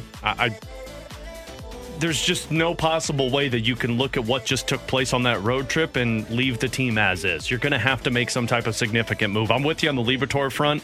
The Jordan Walker thing makes a ton of sense. And, bring up bleeping Juan Yepes. Don't give me the ish anymore of, we don't know where to play him. Find a spot to play him because he hits the damn ball, and frankly, not many people are doing that on your roster. Yeah, it's possible he's just a pinch hitter, and there's nothing wrong with that. Yeah. Just use him in the spot. Living on that. He would have been a great guy to put in that spot where Dylan Carlson was on Saturday. Now, obviously, they wouldn't have gone to him because they just wanted to make Dylan Carlson happy, make him feel good, and have the warm and fuzzies after he grounded out to end the game and lose for his team. But good God, man! At least he got the opportunity. I don't think he feels good about that anymore. You know what's going to be great? Taylor Motter gets DFA'd, again. Signs a contract, and then gets DFA'd again. Yeah, that's what I would do. I would DF my boy Motter. 2 moves? I think so. I'm in. I also think I thought about doing this too for in or out. In or out, we see a coaching staff reshuffling if they go 2-4 on this road trip. I think they're getting close to that point. You're going to have to, and I don't know who. I'm not saying fire the manager, because I don't think they'll do that. But there have been times before where they go through long skids, and what do? They reshuffle the coaching staff. They either fire the pitching or hitting coach. I don't know who you could fire. Both aren't very good in terms of the results of the hitting or pitching. And then they do one of those where it's, we reassigned Pop Warner down to the minor leagues, and so takes over as third base coach. Like, they have a slow homestand, or they get off to a bad start, go 2-4, 3-3. I think you see a coaching reshuffling. I could see it, but I just don't know what you do. Like, they're all in on Dusty Blake. Nobody was more in on anybody than the Cardinals were on Dusty Blake prior to the season. So I don't think that's the move. I don't think pitching's the problem right now, though. The funny thing is, if you look at the numbers, it's the biggest problem. Their starting pitching ERA so far this season is 20th. But what about the last 2 times through the rotation? Like, a lot of that is because of how awful they were in the first 2 weeks of the season. That's fair. They've gotten better. But if you look at the offense, they're 9th in OPS plus this year.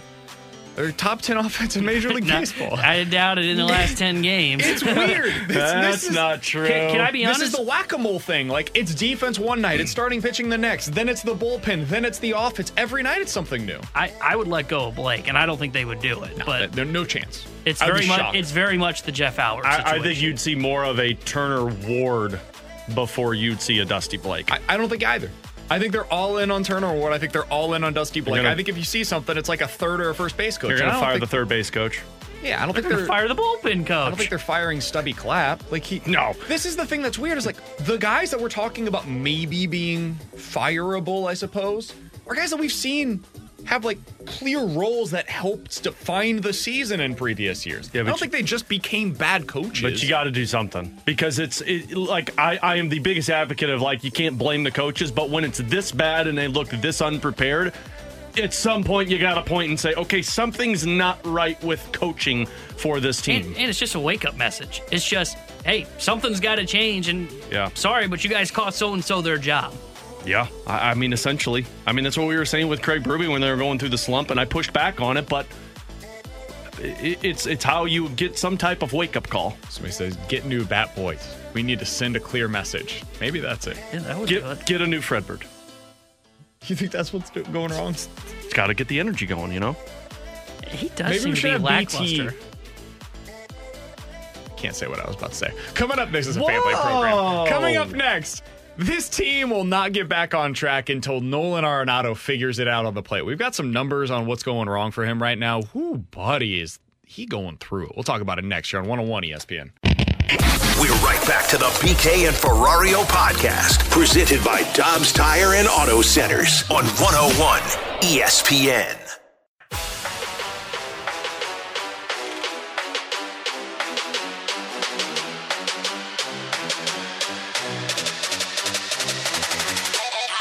We've seen Nolan in and out of feeling good about his swing. This is a guy that's super intentional with his work, highly competitive, and obsessive in the way he goes about it.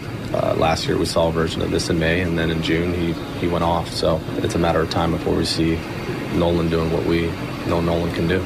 Nolan Arenado is a problem for the Cardinals right now. That was Ollie Marmol after the game over the weekend. That audio courtesy of Valley Sports Midwest. In his last 15 games, this is dating back to the end of the Colorado series, guys.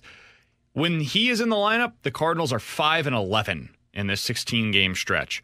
Why? Well, maybe because he's batting 172 with an on-base percentage below 200 and an OPS of 385.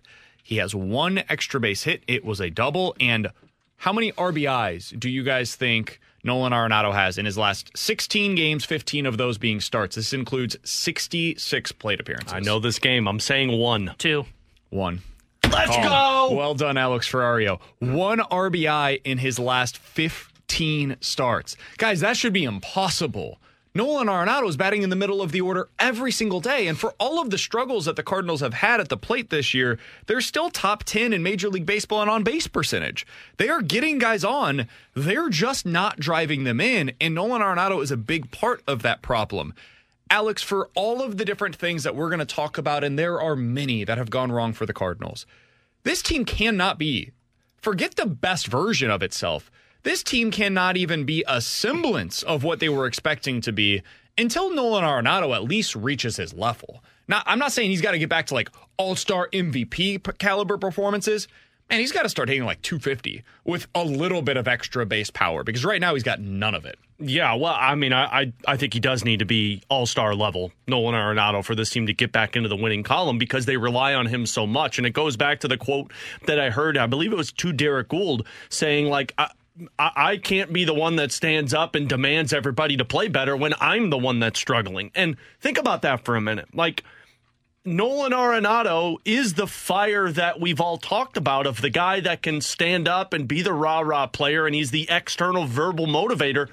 You can't do that when you got 1 RBI in the last 15 starts at third base. Ryan O'Reilly early in the Blue season. Exactly, and you need that. And as much as I push back on, well, this team can't succeed unless they have Paul Goldschmidt, Nolan Arenado hitting, I think everybody should be a part of that conversation, not just those two guys. But if you don't, they're also paid $30 million a year to make sure that they're. But I mean, for a team to have success, you got to have more than 2 guys leading the way. But if you're 2 veterans, just like the Thomas and Kyrou comp from this last year, of 2 guys going to be making $8 million a year, if they're the ones that are causing a lot of the issues, well, then everybody else is going to follow that trend. So right now, yeah, you need a little bit more Nolan Arenado juice in that locker room. Yeah, I feel like Nolan Arenado is to the Cardinals what Ryan O'Reilly was to the Blues, and that you just can't. There doesn't seem to be a good fit for him right now. They tried batting Goldie third earlier in the season. That didn't work, and now you've put Nolan Gorman up at third. Like, nothing that happens around Arenado is changing the way that Arenado is playing right now. He's just not right. I don't know if that's a physical issue. I don't know if it's something mental. I don't know if, like, his swings do not look right now at the plate. He doesn't look like himself. I don't know how you fix that. If it's something physically, well, then allow that to get fixed, man, because right now it's not helping him to continue playing every day. If it's something that's mental and he's just got to work through this stuff, we've seen in the past he's gone through some significant slumps. I don't know that we've seen anything to this degree, though. This feels worse than many of his slumps in previous years. And for all of the negatives of Nolan Arenado, I feel like you're looking at some of the positives that we saw with some of the young guys from the Blues, specifically like, I don't know, Pavel Buchnevich, for example. That's like Nolan Gorman, right? You've got some of these guys that are still performing at a high level, that are younger, that are giving you excitement, but none of that matters, man, unless your middle of the order is hitting. Earlier this year, it was Wilson Contreras who wasn't right. Paul Goldschmidt went through that dry spell for a little while. Nolan Arenado has just never figured it out. Brendan Donovan wasn't getting on base when he was at the top of the lineup. He seems to kind of be finding his sea legs at this point. It's just always something. It's always something in the lineup right now. And until Arenado gets himself right, none of this other stuff really matters. That being said, T-Bone, you asked this in the last segment. You said, do you think that it's over or under 2 roster moves that are made before the game starts tomorrow? I took the over. If you guys had to predict what the move or moves are tomorrow, what do you think gets done for the Cardinals? Is there anything specifically that you would start with and say, this is something that I would definitely make sure gets done prior to the game tomorrow? I would start with Juan Yepez being brought up. And I don't know what the retroactive move of that is. Probably Mater, but I could see the Cardinals saying, well, we just signed him to a contract, and he's our 26th roster spot. Maybe it is Dylan Carlson being sent down to the minors. Somebody goes on the injured list. I'd start with Juan Yepez, because there's no point in continuing to deny that we don't have a spot for him. The spot needs to be in 1 through 9 in the batting order so that you can get that bat in the lineup no matter what. Figure it out the rest of the way from there. That would be the way that I would start in terms of a roster move. Yeah, I think Yepez is the easy one. Call him up and just DFA Mater. I mean, Mater hadn't even played since they signed him, so I don't understand the point of that great locker role. room guy, though. He must be. That's why they went on that 2 games victory in that 2-8 in that road trip. I did take the over in the in or out segment when I asked the question, because I think that's what they should do. I think it should be one of those where you call up Liberatore and you send down Woodford just to have him on the roster. I don't think they make a move in the bullpen, because the bullpen's been fine. I think that might be the only move, though. I would do Liberatore also. The problem is Liberatore wouldn't start for, what, I don't know that they would days? make that move now. They'll probably wait to make that move until I think his next start would be up here like Friday or Saturday. Yeah. So I think it's a move that should be made. I want to make that clear. I'm totally with you, Alex, but they're not forced to do it until this weekend. Yeah, so that's why I'm kind of skeptical. Maybe it is just the one move. Honestly, I could see where they don't do any moves. I could see where they decide to go into this and say, you know what, that's just a tough road trip. We believe in our guys. We're going to stick with them going into the game tomorrow night. I think that's totally wrong, but that feels like a Cardinals move, especially if you're going to justify hitting Carlson against Uriah by having the, good feelings, picking up good vibrations. I could see where they continue that and not make a roster move. Yeah, I just think there has to be something more. And I don't know what it is. I'm like, this is the thing that's frustrating with the Cardinals right now is in 2021, in that June slump where it was almost the exact same record. They had one fewer loss, but they played one fewer game. They were 10-17 in June of 2021. Their pitching was so bad. Their rotation was Waino, Carlos, Oviedo, KK Gant, and then eventually Wade LeBlanc was added to the mix. They just needed to stabilize. They needed to throw strikes. And it was very clear how you could go about adding some of those players. You go to free agency. You go to the trade deadline. You get players that can start throwing strikes for you from your rotation. I don't know that you have those obvious moves this time around. Like, this time is Nolan Arenado going to get things back on track? Because if not, none of the rest of these things that are kind of on the tertiary really matter. Are you going to start getting a little something more from Tyler O'Neill? Is Lars Nootbaar eventually going to start hitting for power? What's Jordan Walker going to be when he gets back to the big league club? Like, those are the key pieces, and they're not performing well enough right now. Is Ryan Helsley going to stop blowing saves for you? Are you going to have moments where you can trust Jordan Hicks and then the next night you can't? What's going to go on with Zach Thompson? Because was that Saturday or yesterday, whatever it was, he couldn't find the strike zone. And there's been a couple of days so far this year where that's been the case, but for the most part, he's been really good. It's always something with this team, and it's the good players. Nolan Arenado had a weird play in the field over the weekend. Tommy Edmonds made, 3 or 4 errors now at second base? It's guys that should be good at the things that they're messing up right now, and I don't know how you fix that. I see a lot of people texting in on our Air Comfort Service text line and saying, trade Tyler O'Neill right now or make a trade.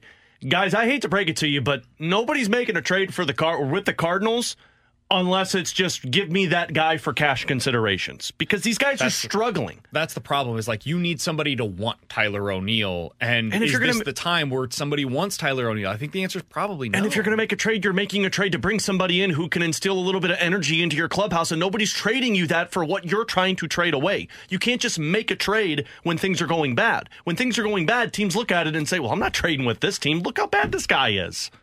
Yeah, I mean, that's just where they're at. I think they waited too long on O'Neill, and there is no appetite to make a trade. And honestly, there's no appetite, even if the Cardinals were good, probably to make a trade, because it's still early in the year. A lot of teams are still figuring out what they have. I think you're 2.5 weeks away at the minimum till you're starting to see teams start to express interest in making deals happen. Coming up in about 10 minutes or so, we'll be joined by Bob Costas, broadcaster for MLB Network, a sports broadcasting Hall of Famer. He's going to join us to remember the late, great Mike Shannon. He'll join us coming up at 1 o'clock. But coming up next, we're diving into the junk drawer with, for me, one of my favorite recent Mike Shannon moments. We'll do that next year on 101 ESPN.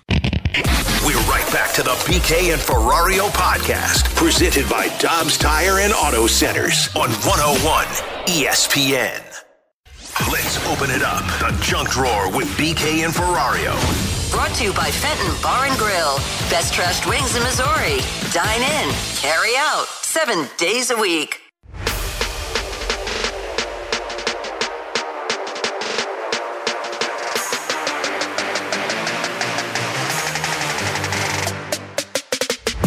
Into the junk drawer. Alex, one of my favorite things about the Mike Shannon experience when he was the broadcaster for the Cardinals was the live reads.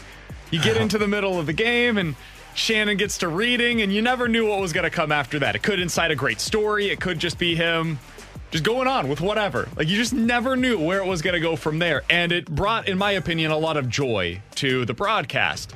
And one of my favorites was a read from Mike Shannon on NFTs. And as you can imagine, Mike Shannon was not familiar with NFTs, which is understandable.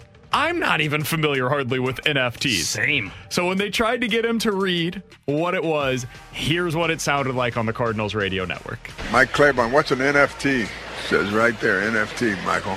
We're going to find out. When we have to turn this place upside down, we'll find out what an NFT is. No friggin' touchdowns. No. No friggin' tonsils. You can have that. I got my tonsils taken out. John, did you get your tonsils taken out when you were a kid? Long time ago. Yeah. And they promised you ice cream and cake and all that stuff. And then they knew you couldn't eat. So what's that, ice cream now? No, thanks.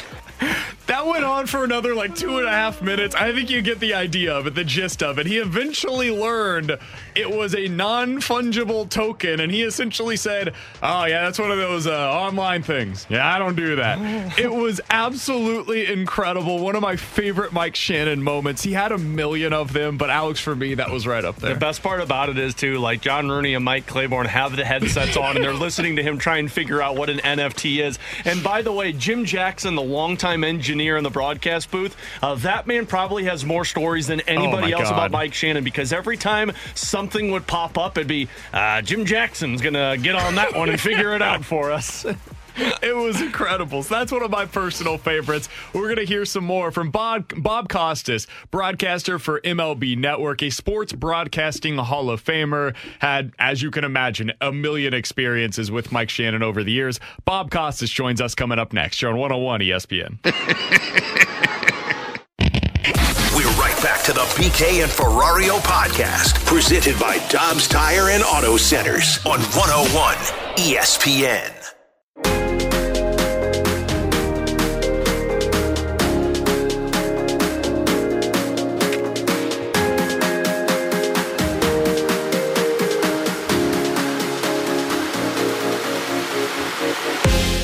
Alex Ferrario and Tanner Hendrickson. I'm Brandon Kiley. It's BK and Ferrario here on 101 ESPN. And right now, we are happy to go out to the 101 ESPN hotline to be joined by Bob Costas, broadcaster for MLB Network, Sports Broadcasting Hall of Famer, friends and former colleague of Mike Shannon over at KMOX. Mike Shannon yesterday died at the age of 83. We're remembering him and his legacy and some of the laughs as well today here on 101 ESPN. Bob, we sincerely appreciate you joining us today here on the show. Unfortunately, under the circumstances, how are you doing today? I'm doing fine, and I think that the tone regarding Mike Shannon, obviously it's sad. We've lost him. But he led such a full life.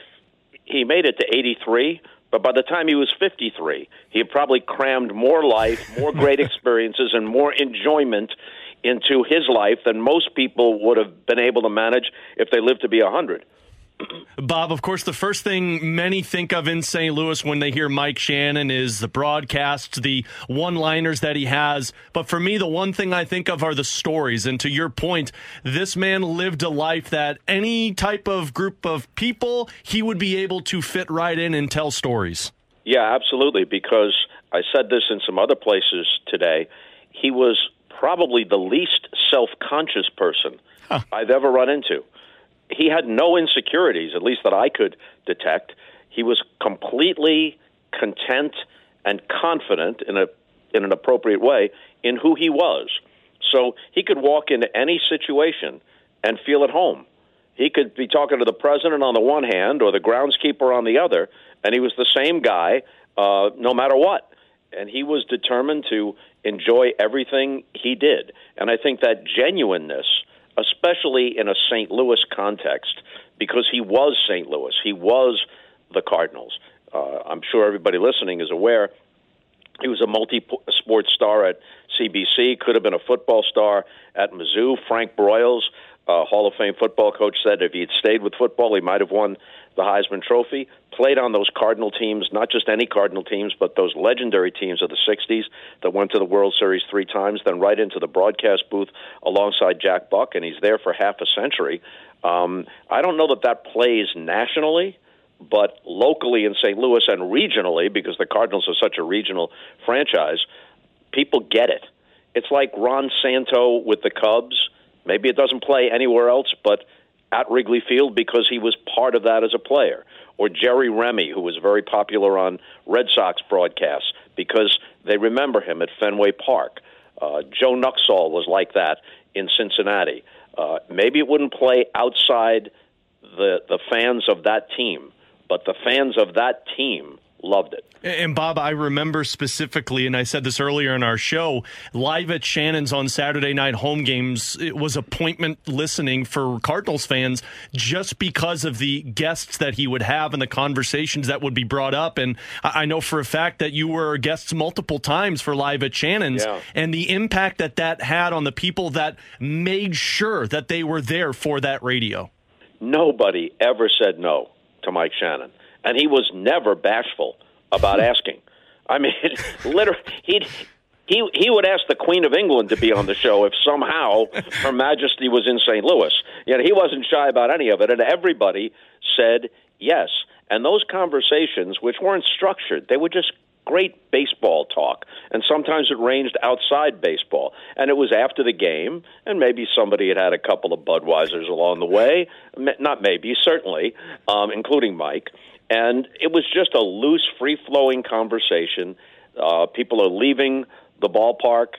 They're in their cars listening to it, or they'd listened to the game already, and this was just kind of an additional post-game thing, and it was just wonderful. Is it fair to say that was like podcasting before podcasting was a thing, basically?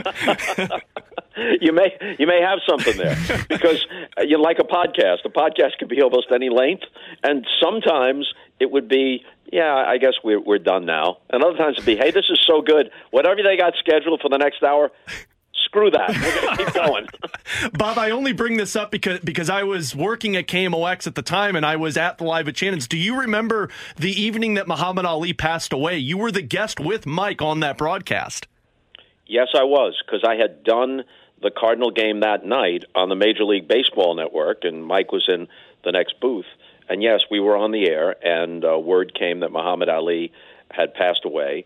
And because of the fortunate circumstances of my career, I knew Muhammad Ali, maybe not well, but fairly well. So I had some personal recollections that I could offer. And now that you bring it up, I remember that NBC called me while I was sitting there talking to Mike. NBC called and said, we need you to come and do an essay about Muhammad that will air between periods, of the Stanley Cup Finals game tomorrow. So I wound up getting on a 6 a.m. flight and flying to New York to take care of that the next day. But none of it was as fulsome, I'm sure, as what I was able to do with Mike, because, like you guys said, it was so open-ended. Bob Costas is our guest here on 101 ESPN, broadcaster for MLB Network. Bob, I am curious, the early days of your relationship with Mike Shannon, what do you remember about Mike at that point in time, and what were some of your earliest memories with Mike Shannon? You know, my earliest memory of him, I'm 12 years old, and I'm rooting against him and the Cardinals because I live on Long Island. I'm rooting for the Yankees in the 1964 World Series. And I remember the home run he hit off Whitey Ford in Game 1 at the old Sportsman's Park that hit the eagle on the Anheuser-Busch sign at the back end of the bleachers in left center field. So I remember him from those Cardinal teams of the 60s when I had no notion that I would wind up in St. Louis someday. When I got there in 1974, Mike was just at the very beginning of his broadcasting career and just beginning to kind of settle into it. He would only in later years become the full-blown Mike Shannon that Cardinal fans remember so fondly. But my interactions with him from the very start were always positive. He was always very friendly and very supportive. Bob, how impressed were you with the growth of Mike Shannon's broadcast career? You know, that's a good question because it's easy to remember how colorful he was as a personality, and that's certainly part of the story. It's easy to remember the malaprops, and he was never self-conscious about it. You know, some of us, you make a mistake and you still remember it a decade later. You're losing sleep over it. He didn't lose sleep over any of it. It was who he was, and he just kept on going. Didn't apologize for any of it. Didn't feel bad about any of it. So the malaprops, many of which were very entertaining and humorous, that's part of it. But what can get lost in it was how good, on his terms, which were not Jack Buck's terms or Joe Buck's terms or Vin Scully's terms or Red Barber's terms or whoever you want to mention among the great professional broadcasters, but on his terms, a lot of his best calls are really terrific, and they really raise goosebumps. he was so attached to the Cardinals. You could feel the Cardinal red, coursing through his veins. It came through in every broadcast. Plus, he was so knowledgeable about baseball. He didn't walk into the booth with a bunch of preparation like most of us do, with notes and all kinds of things.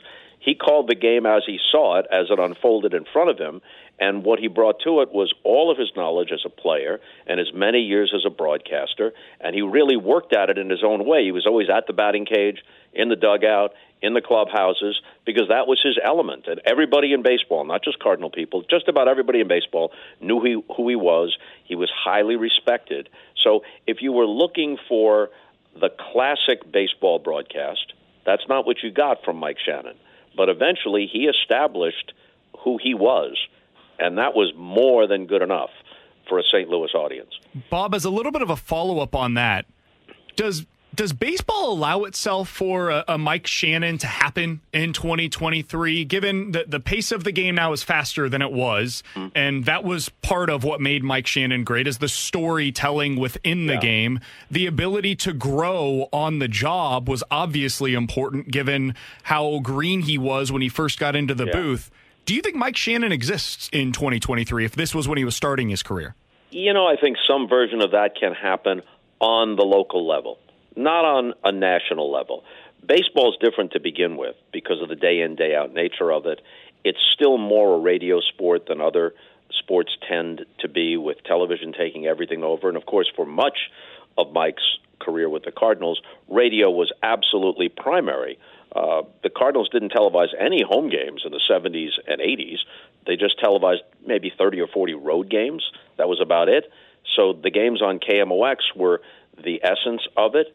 And I think that you can still have a local situation like that.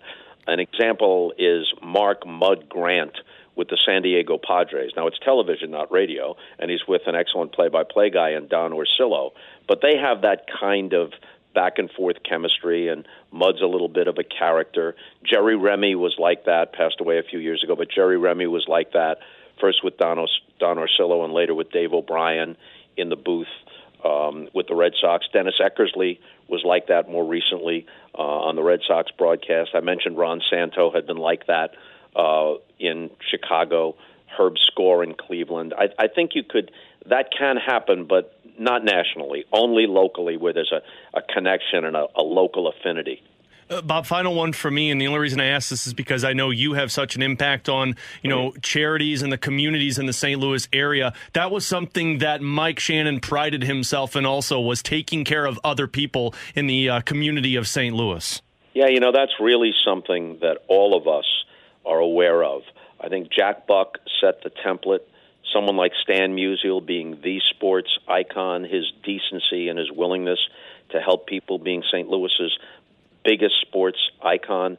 All of us tried as best we could to trod that same path. Dan Deerdorf, Mike Shannon, we all tried. Mike was just a big-hearted person and, just a genuine, regular guy, and people responded to that. Bob, I couldn't thank you enough for coming on the show today. We sincerely appreciate it, despite the circumstances. Thanks so much for hopping on with us to discuss some of your memories of Mike Shannon, and we wish you all the best. Thank you, guys. Take care. Thanks, Bye. Bob. You got it. That's Bob Costas, broadcaster for MLB Network, Sports Broadcasting Hall of Famer. Couldn't thank him enough for joining us today here on the show. I think the best thing about Mike Shannon, and you heard it there from Bob, we heard it earlier today, and if you missed it, I would recommend checking out the podcast page, 101ESPN.com, and the free 101 ESPN app is where you can go to find it. Joe West joined us earlier to discuss some of his fondest memories with Mike Shannon. Is that no matter who you talk to, no matter what walk of life, and you kind of got this from one of the answers that we got from West earlier today, everybody felt the same way about Mike Shannon. Yeah. Like, whether you loved it, you hated it, you're somewhere in between, Mike Shannon was who he was, and he was completely non-apologetic about it, and he was just going to be himself. And for 50 years, really 60 years here in St. Louis, that ended up, really his entire life, that ended up becoming something that allowed him to be one of the most beloved sports figures in this community. And that's kind of an amazing thing, to just be authentically yourself and for an entire community to embrace you for what that means. Especially and I say this tongue in cheek, but in today's age where, if you talk poorly about somebody on a broadcast, people turn their heads and are demanding an apology.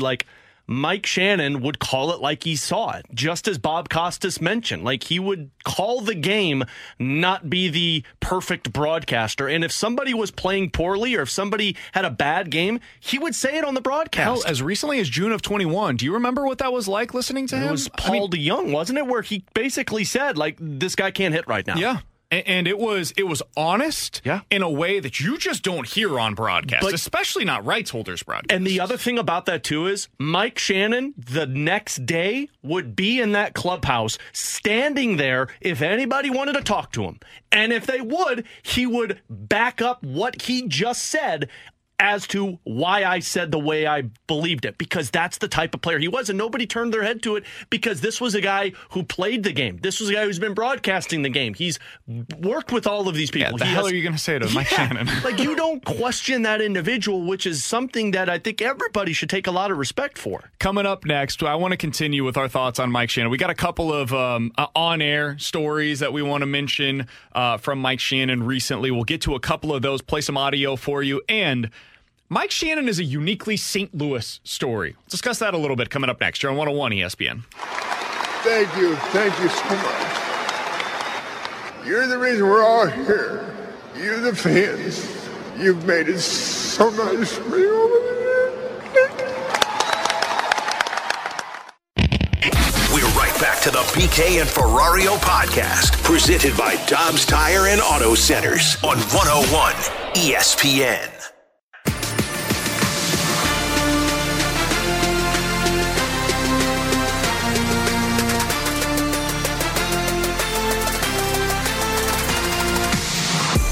Baseball fans are sharing their favorite memories of St. Louis Cardinals great Mike Shannon. Shannon died on Saturday. He was a St. Louis native who played his entire major league career with his hometown team. The third baseman and outfielder won 2 World Series championships. And then after that, he would move on to the radio broadcast booth where he covered his beloved Cardinals for 50 years. The team's owner said Mike's unique connection to Cardinals fans was reflected in his passion for the game. Mike Shannon was 83 years old. The pitch.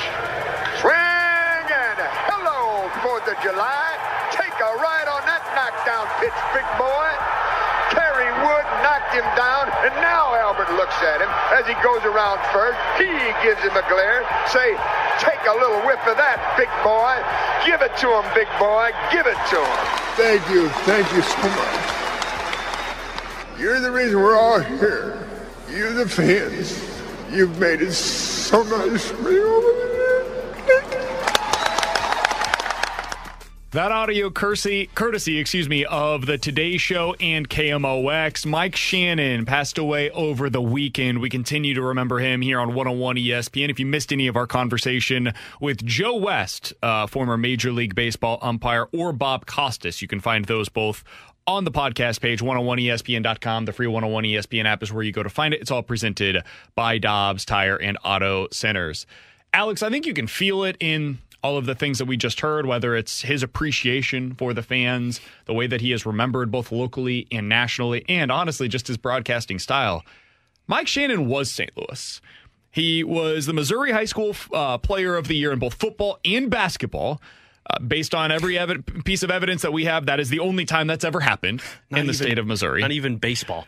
He signed with the Cardinals in 1958, eventually spent 9 seasons with the Cardinals in the big leagues, then spent 50 years in the broadcast booth. He's from St. Louis. He lived in St. Louis his entire life, and all he ever wanted to do was be a member of the St. Louis Cardinals.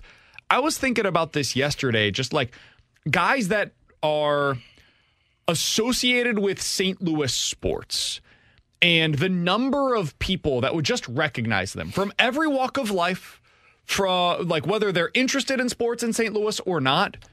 Man, Mike Shannon is at or near the top of the list in terms of name recognition, voice recognition. You walk into Schnucks or Dierberg's or a random bar in the city of St. Louis, There's not many people who walk in and don't recognize Mike Shannon for all of his contributions to the city over the last 70 years. Yeah, I mean, John Rooney said it in the article that Rick Hummel put out on the Post-Dispatch today, and I thought it was like the most popping quote where he said, how rare is it for a broadcaster to be on the air and say there's 3,000 tickets available for tomorrow night's game, and in a matter of seconds, those tickets would be sold out.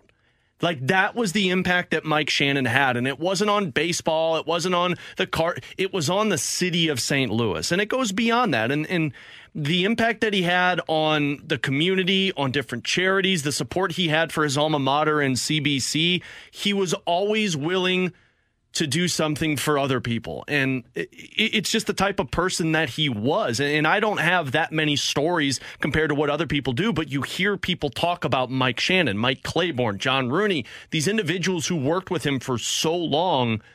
You knew the type of individual he was, and that was already making him an A-plus celebrity in a lot of people's minds in St. Louis. And then add on to the fact that he was a multiple World Series champion. He was a guy who broadcasted for the Cardinals for 50-plus years, and it was somebody who put the Cardinals at the top of their list. And that's what so many people loved about Mike Shannon. It just was a overwhelming St. Louis type of individual. He was an everyman. Yeah. He was an everyman in the way that all of us want to be an everyman. Right. But Mike Shannon was that. It was genuinely who he was, authentically. Somebody said from the 314, guys, Bobby Plager was to the Blues what Mike Shannon was to the Cardinals. There's some truth to that. I would say the biggest difference, though, is that, like, and this is not to put down Bob Plager in any way, shape, or form, but Mike Shannon was a really important player on 3 teams that went to the World Series here in St. Louis, 2 of which that ended up winning the World Series. Those are some of the most fondly remembered teams here in the city. And then after that, went on to become a 50-year broadcaster for the Cardinals. I mean, that on KMOX, nonetheless. Like, this is one of the most sought-after jobs in all of baseball. And Shannon held that job for 50 years. Think about that, man. Think about whatever it is that you do in life. And now imagine, like, in whatever market it is that it is the most sought after for that specific thing. Imagine getting that job and then holding on to it for the rest of your life that you want to continue to have that position. That was Shannon's life. And the part of it, too, is... And it was his childhood dream. Yeah. He wasn't just the color commentator. It wasn't just a former athlete analyzing the game. He was a play-by-play guy for the Cardinals. And he did it admirably while analyzing the game. Like, how many play-by-play guys can be a commentator at the same time? I think him and Scully, and they went about it differently. Like, they were very different broadcasters. But I don't know. I asked this to Bob. I don't know if there's a Mike Shannon that can come up in today's game. The way that he did, where it's like Euchre kind of this way too, up in Milwaukee.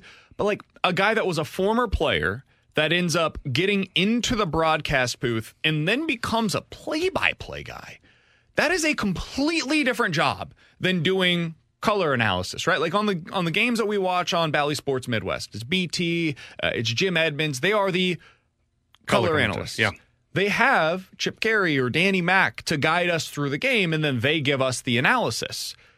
Mike Shannon was the play-by-play guy, and he added in the analysis the same way that like some of the great broadcasters in the history of the game did. Mm-hmm. That is a unique quality to be able to have. It's really remarkable. He could carry a broadcast himself. Like, think about that. That is so hard, 9 innings, when there's no pitch clock, when the extra inning rule's not into play. He could carry a 9-inning baseball game by himself and keep you enthralled. Yeah. That's the impressive part. And some of that is because of, and he would claim these as much as anybody, some of the gaffes that would take place over the course of the broadcast where he says something and then he laughs along with it the same way that you did. He wasn't embarrassed by anything. He claimed it all. So I want to go through a couple of these. The first is him talking about a sack of, no, not potatoes, a sack of onions on the broadcast. That laser worked good. It did. Woo-wee. I mean, he put a laser on him, man. He went down like a sack of onions. He did. It would take him a little while to get his heart beating. It wasn't even the what he said. It was the noises after. Then you've got his maybe one of the more famous ones recently. Tell us about Cinco de Mayo, Mike. The Cardinals up by Cinco de Mayo. That's coming up pretty soon, too, isn't it? Cinco de Mayo, when is that? Is it over already? That happens on the 5th month, the 5th day, right? Cinco de Mayo. So it's coming up the next May. Get ready now. I can't remember if that was June or July, but it was definitely beyond May. Now.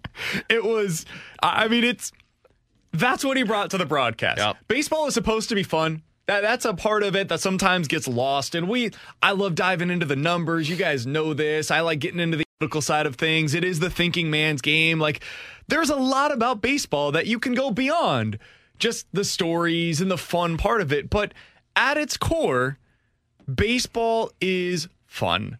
And Mike Shannon brought that to a broadcast in a way that very few can. And those are just a couple of the moments. Just a couple more that stick out for me. But I don't remember who it was. Kamish had it in his piece, but it was somebody tried to sneak a pitch past Pujols, and Pujols hit it into the outfield. Yeah, gaffes for you right there. But Pujols took it into the stands, and he said he tried to sneak that pitch by Pujols like the sun trying to sneak past a rooster. And he just chuckles after it. And the one that I'll never forget was Jumbo Diaz. We all remember Jumbo Diaz, the tall, big reliever for the Cincinnati Reds.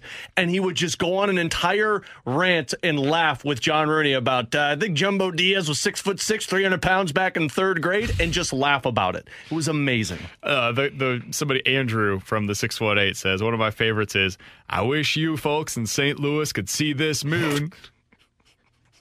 It's just perfect. God, that laugh. Oh, it's so perfect. Good. And that's the other thing. The laugh. There are very few iconic laughs. Mike Shannon had one of them. Yep. Coming up next, man, that Matthew Tkachuk trade was quite the flashpoint. Not just for the Blues, but really for NHL history. We'll discuss it next here on 101 ESPN. Swing and hello, 4th of July. Take a ride on that knockdown pitch, big boy. We're right back to the BK and Ferrario podcast, presented by Dobbs Tire and Auto Centers on 101 ESPN.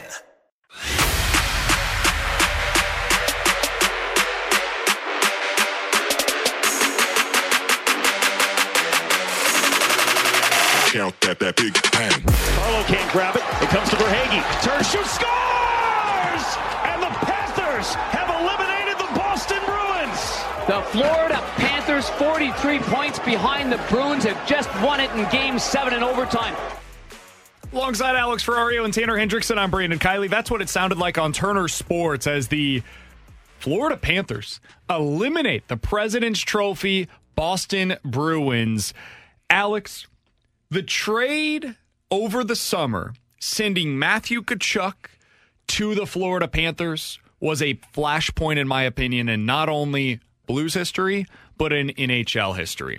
So the Florida Panthers get 110 points out of him this season, including 40 goals this year. Then in the postseason, all he does is put up 5 goals and 11 points in the 7-game series against the Boston Bruins. He was a +5 in that series. And if not for him, it doesn't go to a game number 7 for the Panthers to be able to end up winning that thing. Alex, then you look at the other teams that were involved in this potentially. The Calgary Flames missed out on the playoffs, fire their GM, fire their head coach, and are spending next year $17 million for Jonathan Huberdeau and Mackenzie Weegar. The St. Louis Blues missed the playoffs, don't have a player that plays the style of Matthew Tkachuk, could really use the leadership of a Matthew Tkachuk, and meanwhile the Florida Panthers are now heading to the second round of the playoffs with a real chance to be able to continue advancing here. One of the biggest recent trades in NHL history just got a little bigger with the legacy that he's able to leave on this postseason. I don't know if anybody caught it, but Paul Maurice, what was that, after Game 5, I think, when the Panthers won, Paul Maurice was asked about Keith Tkachuk, and I mean, it was like a dad asked about his son. He was giggling of how impactful Matthew Tkachuk has been. In the victories for the Panthers against the Boston Bruins, the goals for the goals against was 13-4. So in 4 victories, Matthew Tkachuk's line had 13 goals while the other team scored 4. He was an intimidation factor. And I know we have a lot of the conversations of, there's the other elements of the game's not as impactful as when you're scoring goals and playing that way. Can be very true in the regular season, but in the postseason, the type of player Matthew Tkachuk is the type of player that teams that have success need. Pat Maroon was this way in 2019. Maybe he wasn't scoring all the goals, but if you've got a guy who gets into the opponent's head where they think, man, we got to deal with this guy every single freaking night, and how are we going to stop him? That's advantage your team, and that's the type of player Matthew Tkachuk is. It's why Florida, at the time, gave up an awful lot. Remember, everyone was like, man, they gave up way too much for Matthew Tkachuk. Everyone except for this guy right here. Oh, thanks, man. I'm glad I you appreciate. Thanks for pointing at me. I appreciate that Yeah. one. No, I mean, look, I was guilty of it. You gave up a dude who had 100-plus points in Jonathan Huberdeau. You gave up one of the best defensive players for that team in Mackenzie Weegar, and a first-round pick, and a prospect for Matthew Tkachuk. None of that bleeping matters if you got a guy who does this in the playoffs. It's what I was saying at the time. What we were all saying at the time, honestly. Like, the reason why I'll push back a little bit on sometimes we have the conversation about the grit versus the talent. The reason why Tkachuk is so valuable is because he's got it all. It's all tied up into one player. This is a guy that scores 40 goals each of the last 2 years, puts up more than 100 points each of the last 2 years. And oh, by the way, you need a big hit, you need a fight, you need somebody to get in the grill of the goalie. He's the first guy that's doing it. That's the part. When he's not on the score sheet last night, didn't have any points, but he was noticeable every single shift. And that's what's so different about him. It's what makes him unique as a superstar in the league. Honestly, it's not hard to see that he's Keith Tkachuk's kid. Like, he brings everything to the table. He's got the leadership. He's got the skill. He's got the physicality. He's like a 5-tool player in the NHL. These guys don't exist. Mm-hmm. And it's why last year I said, whatever it takes to get this done, this is the guy that you go out and make the move for. Give up everything for. Whatever it is. Like, you don't give up Robert Thomas because that's part of the appeal of having Matthew Tkachuk is that those guys can play together. But otherwise, first-round pick, done. Multiple first-round picks, done. Jordan Kyrou, done. This is the guy that you risk it all for.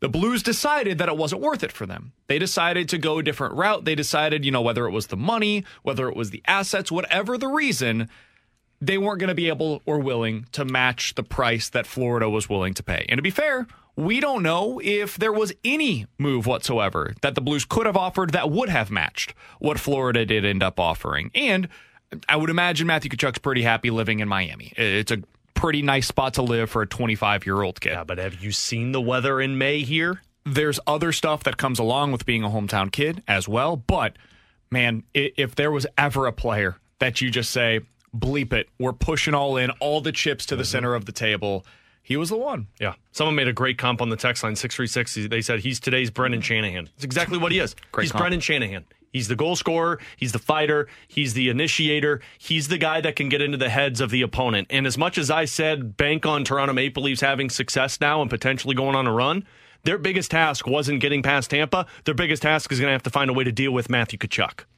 Good luck. Yeah, I think everybody's thinking that right now in the Western Conference. And this is why I have seen people put out there saying like, oh, well, the Blues didn't have any opportunity to get him because he got to choose where he wanted to go. True. No, he gave a list to Calgary and said, these are the places that I will agree to be traded. Excuse me. This was reported by Jeremy Rutherford. He gave a list and said, these are the places that I'll go. And then Calgary negotiated the deal and Florida gave him the best offer. Yeah, and Pat Steinberg said, last week, he said there were other teams that had younger players available to him, but Florida anteed up and gave the best offer. And there's going to be a lot of Monday morning quarterbacking where people will now say, oh, well, he steered this thing to Miami. He wanted to play for the Panthers. I absolutely believe, hell, we know that he said, I would like to go to Miami. We also know for a fact he would have been okay with coming to St. Louis if that was the team that decided to make the move for him. St. Louis was on his agreed-upon list. And so the Blues decided not to meet the asking price. That is their prerogative. They can decide how to go about it. I would have done it differently. I would have gone about it differently. We said this is not us second guessing it now as opposed to then. No, we said it at the time. This was the guy that you decided to make that move for. They decided to go to a different route, and now we're seeing the results on both sides of it, the good and the bad. Coming up next, we're hitting the BK and Ferrario Rewind here on 101 ESPN. We're right back to the BK and Ferrario podcast, presented by Dobbs Tire and Auto Centers on 101 ESPN. Let's run it back with a daily rewind on BK and Ferrario. Brought to you by Stewart's American Mortgage. Google the Bagel Loan, featuring 0 fees and 0 closing costs.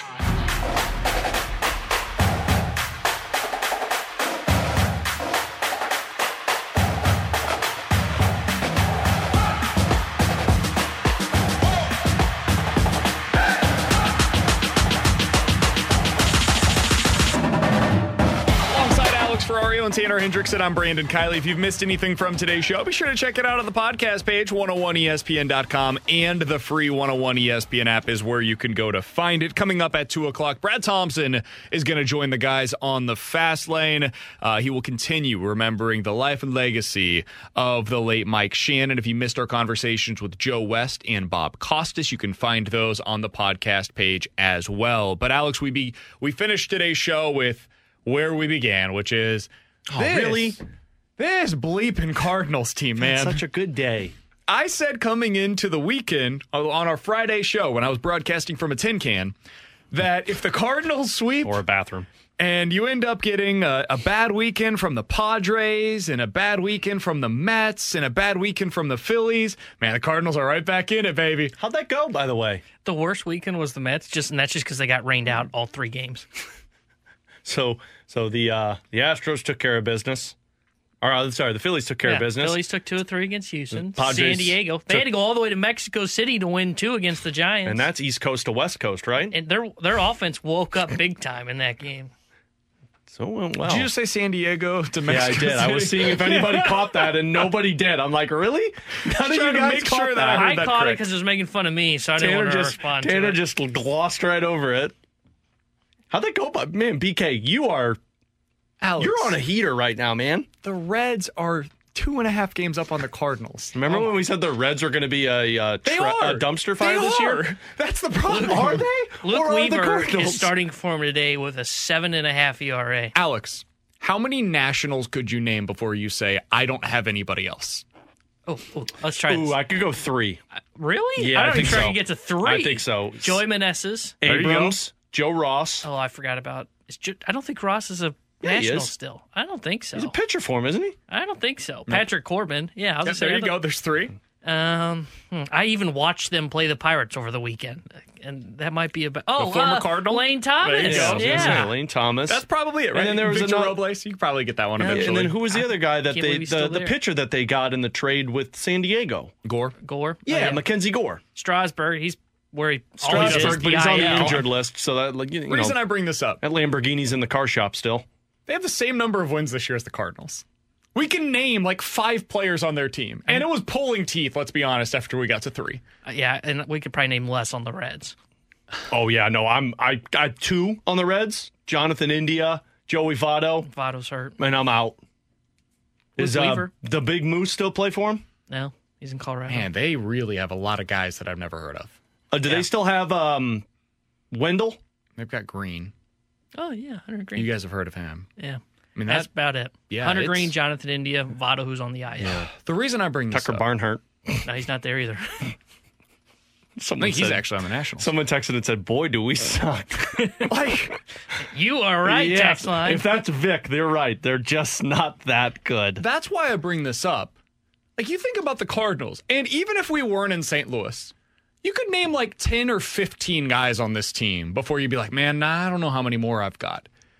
This team shouldn't be this bad. And yet, man, it's no longer that early. We're more than a month into the season. This is the worst this is the worst start in 50 years. Think about basically the entire time Mike Shannon was a broadcaster for the Cardinals. He never saw a start this bad. That's crazy that is possible. And so, we'll talk about this most of the day tomorrow on how they get this thing back on track. No, we're not going to put ourselves in denial anymore. How the fix to the Cardinals is facing the Angels, the Tigers, the Red Sox, and the Cubs. Can we just start rooting for the Pirates? But, man, I'm in. Alex has mentioned this now for the last couple of weeks. It is hard not to see the similarities between this team and the Blues. Where you just say, it's going to be fine, it's going to be fine, it's going to be fine. And then eventually you say to yourself, oh, bleep, it is not fine. At some point, you have to stop denying the inevitable and say, you know what? Maybe this run of success that the Cardinals have gone through might have hit its toll. And you're going to have to go through one bad year to have a wake-up call to move forward. And I don't think this is the same as the Blues in terms of you're looking at it and be like, oh, you got to sell out pieces and revamp this roster. No, at some point you might. You got, I can't believe we're saying that. At some point they'll have to consider trading Jordan Montgomery and Jack Flaherty at the trade deadline. Oh yeah, I'm absolutely with you there. If you're not bringing them back, you're going to have to trade them. The framework's in place, but like Tyler O'Neill. There are real assets. Is Tyler O'Neill the BK's Ivan Barbashev? Worse. Got to be traded. No, Barbie was a good player. He was helpful. Cardinals or the Blues just, he's a winning player that wasn't helping the Blues lose, and therefore you got to move him. You know what the difference between the Cardinals and the Blues seasons are for me? For Craig Berube, it still felt to me like the right guy was in place to lead them out of this. And I believe a lot of people are questioning if Ali Marmol is the right guy to lead them out of this. The same thing for Berube. You guys were, but I wasn't. No, I was at the point of Berube. Let's be very clear. I was not. Oh, but the text line was absolutely calling for Berube during a lot of that losing streak. I was with the text line on that moment. We're not questioning that. Yeah, because he really had the locker room. He did. Kyra would tell you about it. Do we have to talk about the Cardinals tomorrow? Hey, man, I got so many Blues topics we're ready to get into. We are 7 days away from the NHL Draft Lottery, ladies and gentlemen, and the tinfoil is going to be in full effect. Did you see JR? We'll talk to him tomorrow, I think. He wrote a piece this weekend on what it looks like for the Blues to get Bedard. He and I worked that out together over the weekend, too. We came up with line combinations. They are so dropping 2 spots. I will give you $100 if they drop 2 spots in the lottery. I'm in. Take that bet. There's no downside remember to what this. I said. Yeah, dropped $100. 2 spots. Yeah, $100. They There's dropped no 2 way. spots. They're moving up to number 2. No. Adam Fantilli. That's what's coming to St. Louis. We will have a Tender Tuesday tomorrow. I'm looking forward to that. We will, I think, have Jeremy Rutherford tomorrow as well. So we'll have some fun. The Fast Lane's going to have some fun from 2 to 6. They've got Brad Thompson joining them at the top of the hour. Looking forward to that. And right now, we've got your chance to score free tickets to see Thomas Rhett. You guys thought I forgot. With special guest Cole Swindell on Saturday, May 20th at Enterprise Center. Tickets are on sale now, or you can text in to win Thomas Rhett tickets at 314-399-9646. You can also register to win at 101ESPN.com, or just download the free 101 ESPN app as well. You'll get an opportunity to win over there on the contest page. Here's how you do it. Your texter number 101 at 314-399-9646. And you tell us, how many World Series did Mike Shannon win as a player here in St. Louis? If you get the correct number and your texter number 101, you're scoring free tickets to see Thomas Rhett with special guest Cole Swindell on May 20th. For Alex Ferrario and Tanner Hendrickson, I'm Brandon Kiley. We'll be back tomorrow at 11 a.m. The Fast Lane's coming up next. The Cardinals up by Cinco de Mayo. That's coming up pretty soon, too, isn't it? Cinco de Mayo, when is that? Is it over already? That happens on the 5th month. The 5th day, right? Cinco de Mayo. So it's coming up the next May. Get ready now. You've been listening to the BK and Ferrario podcast, presented by Dobbs Tire and Auto Centers on 101 ESPN.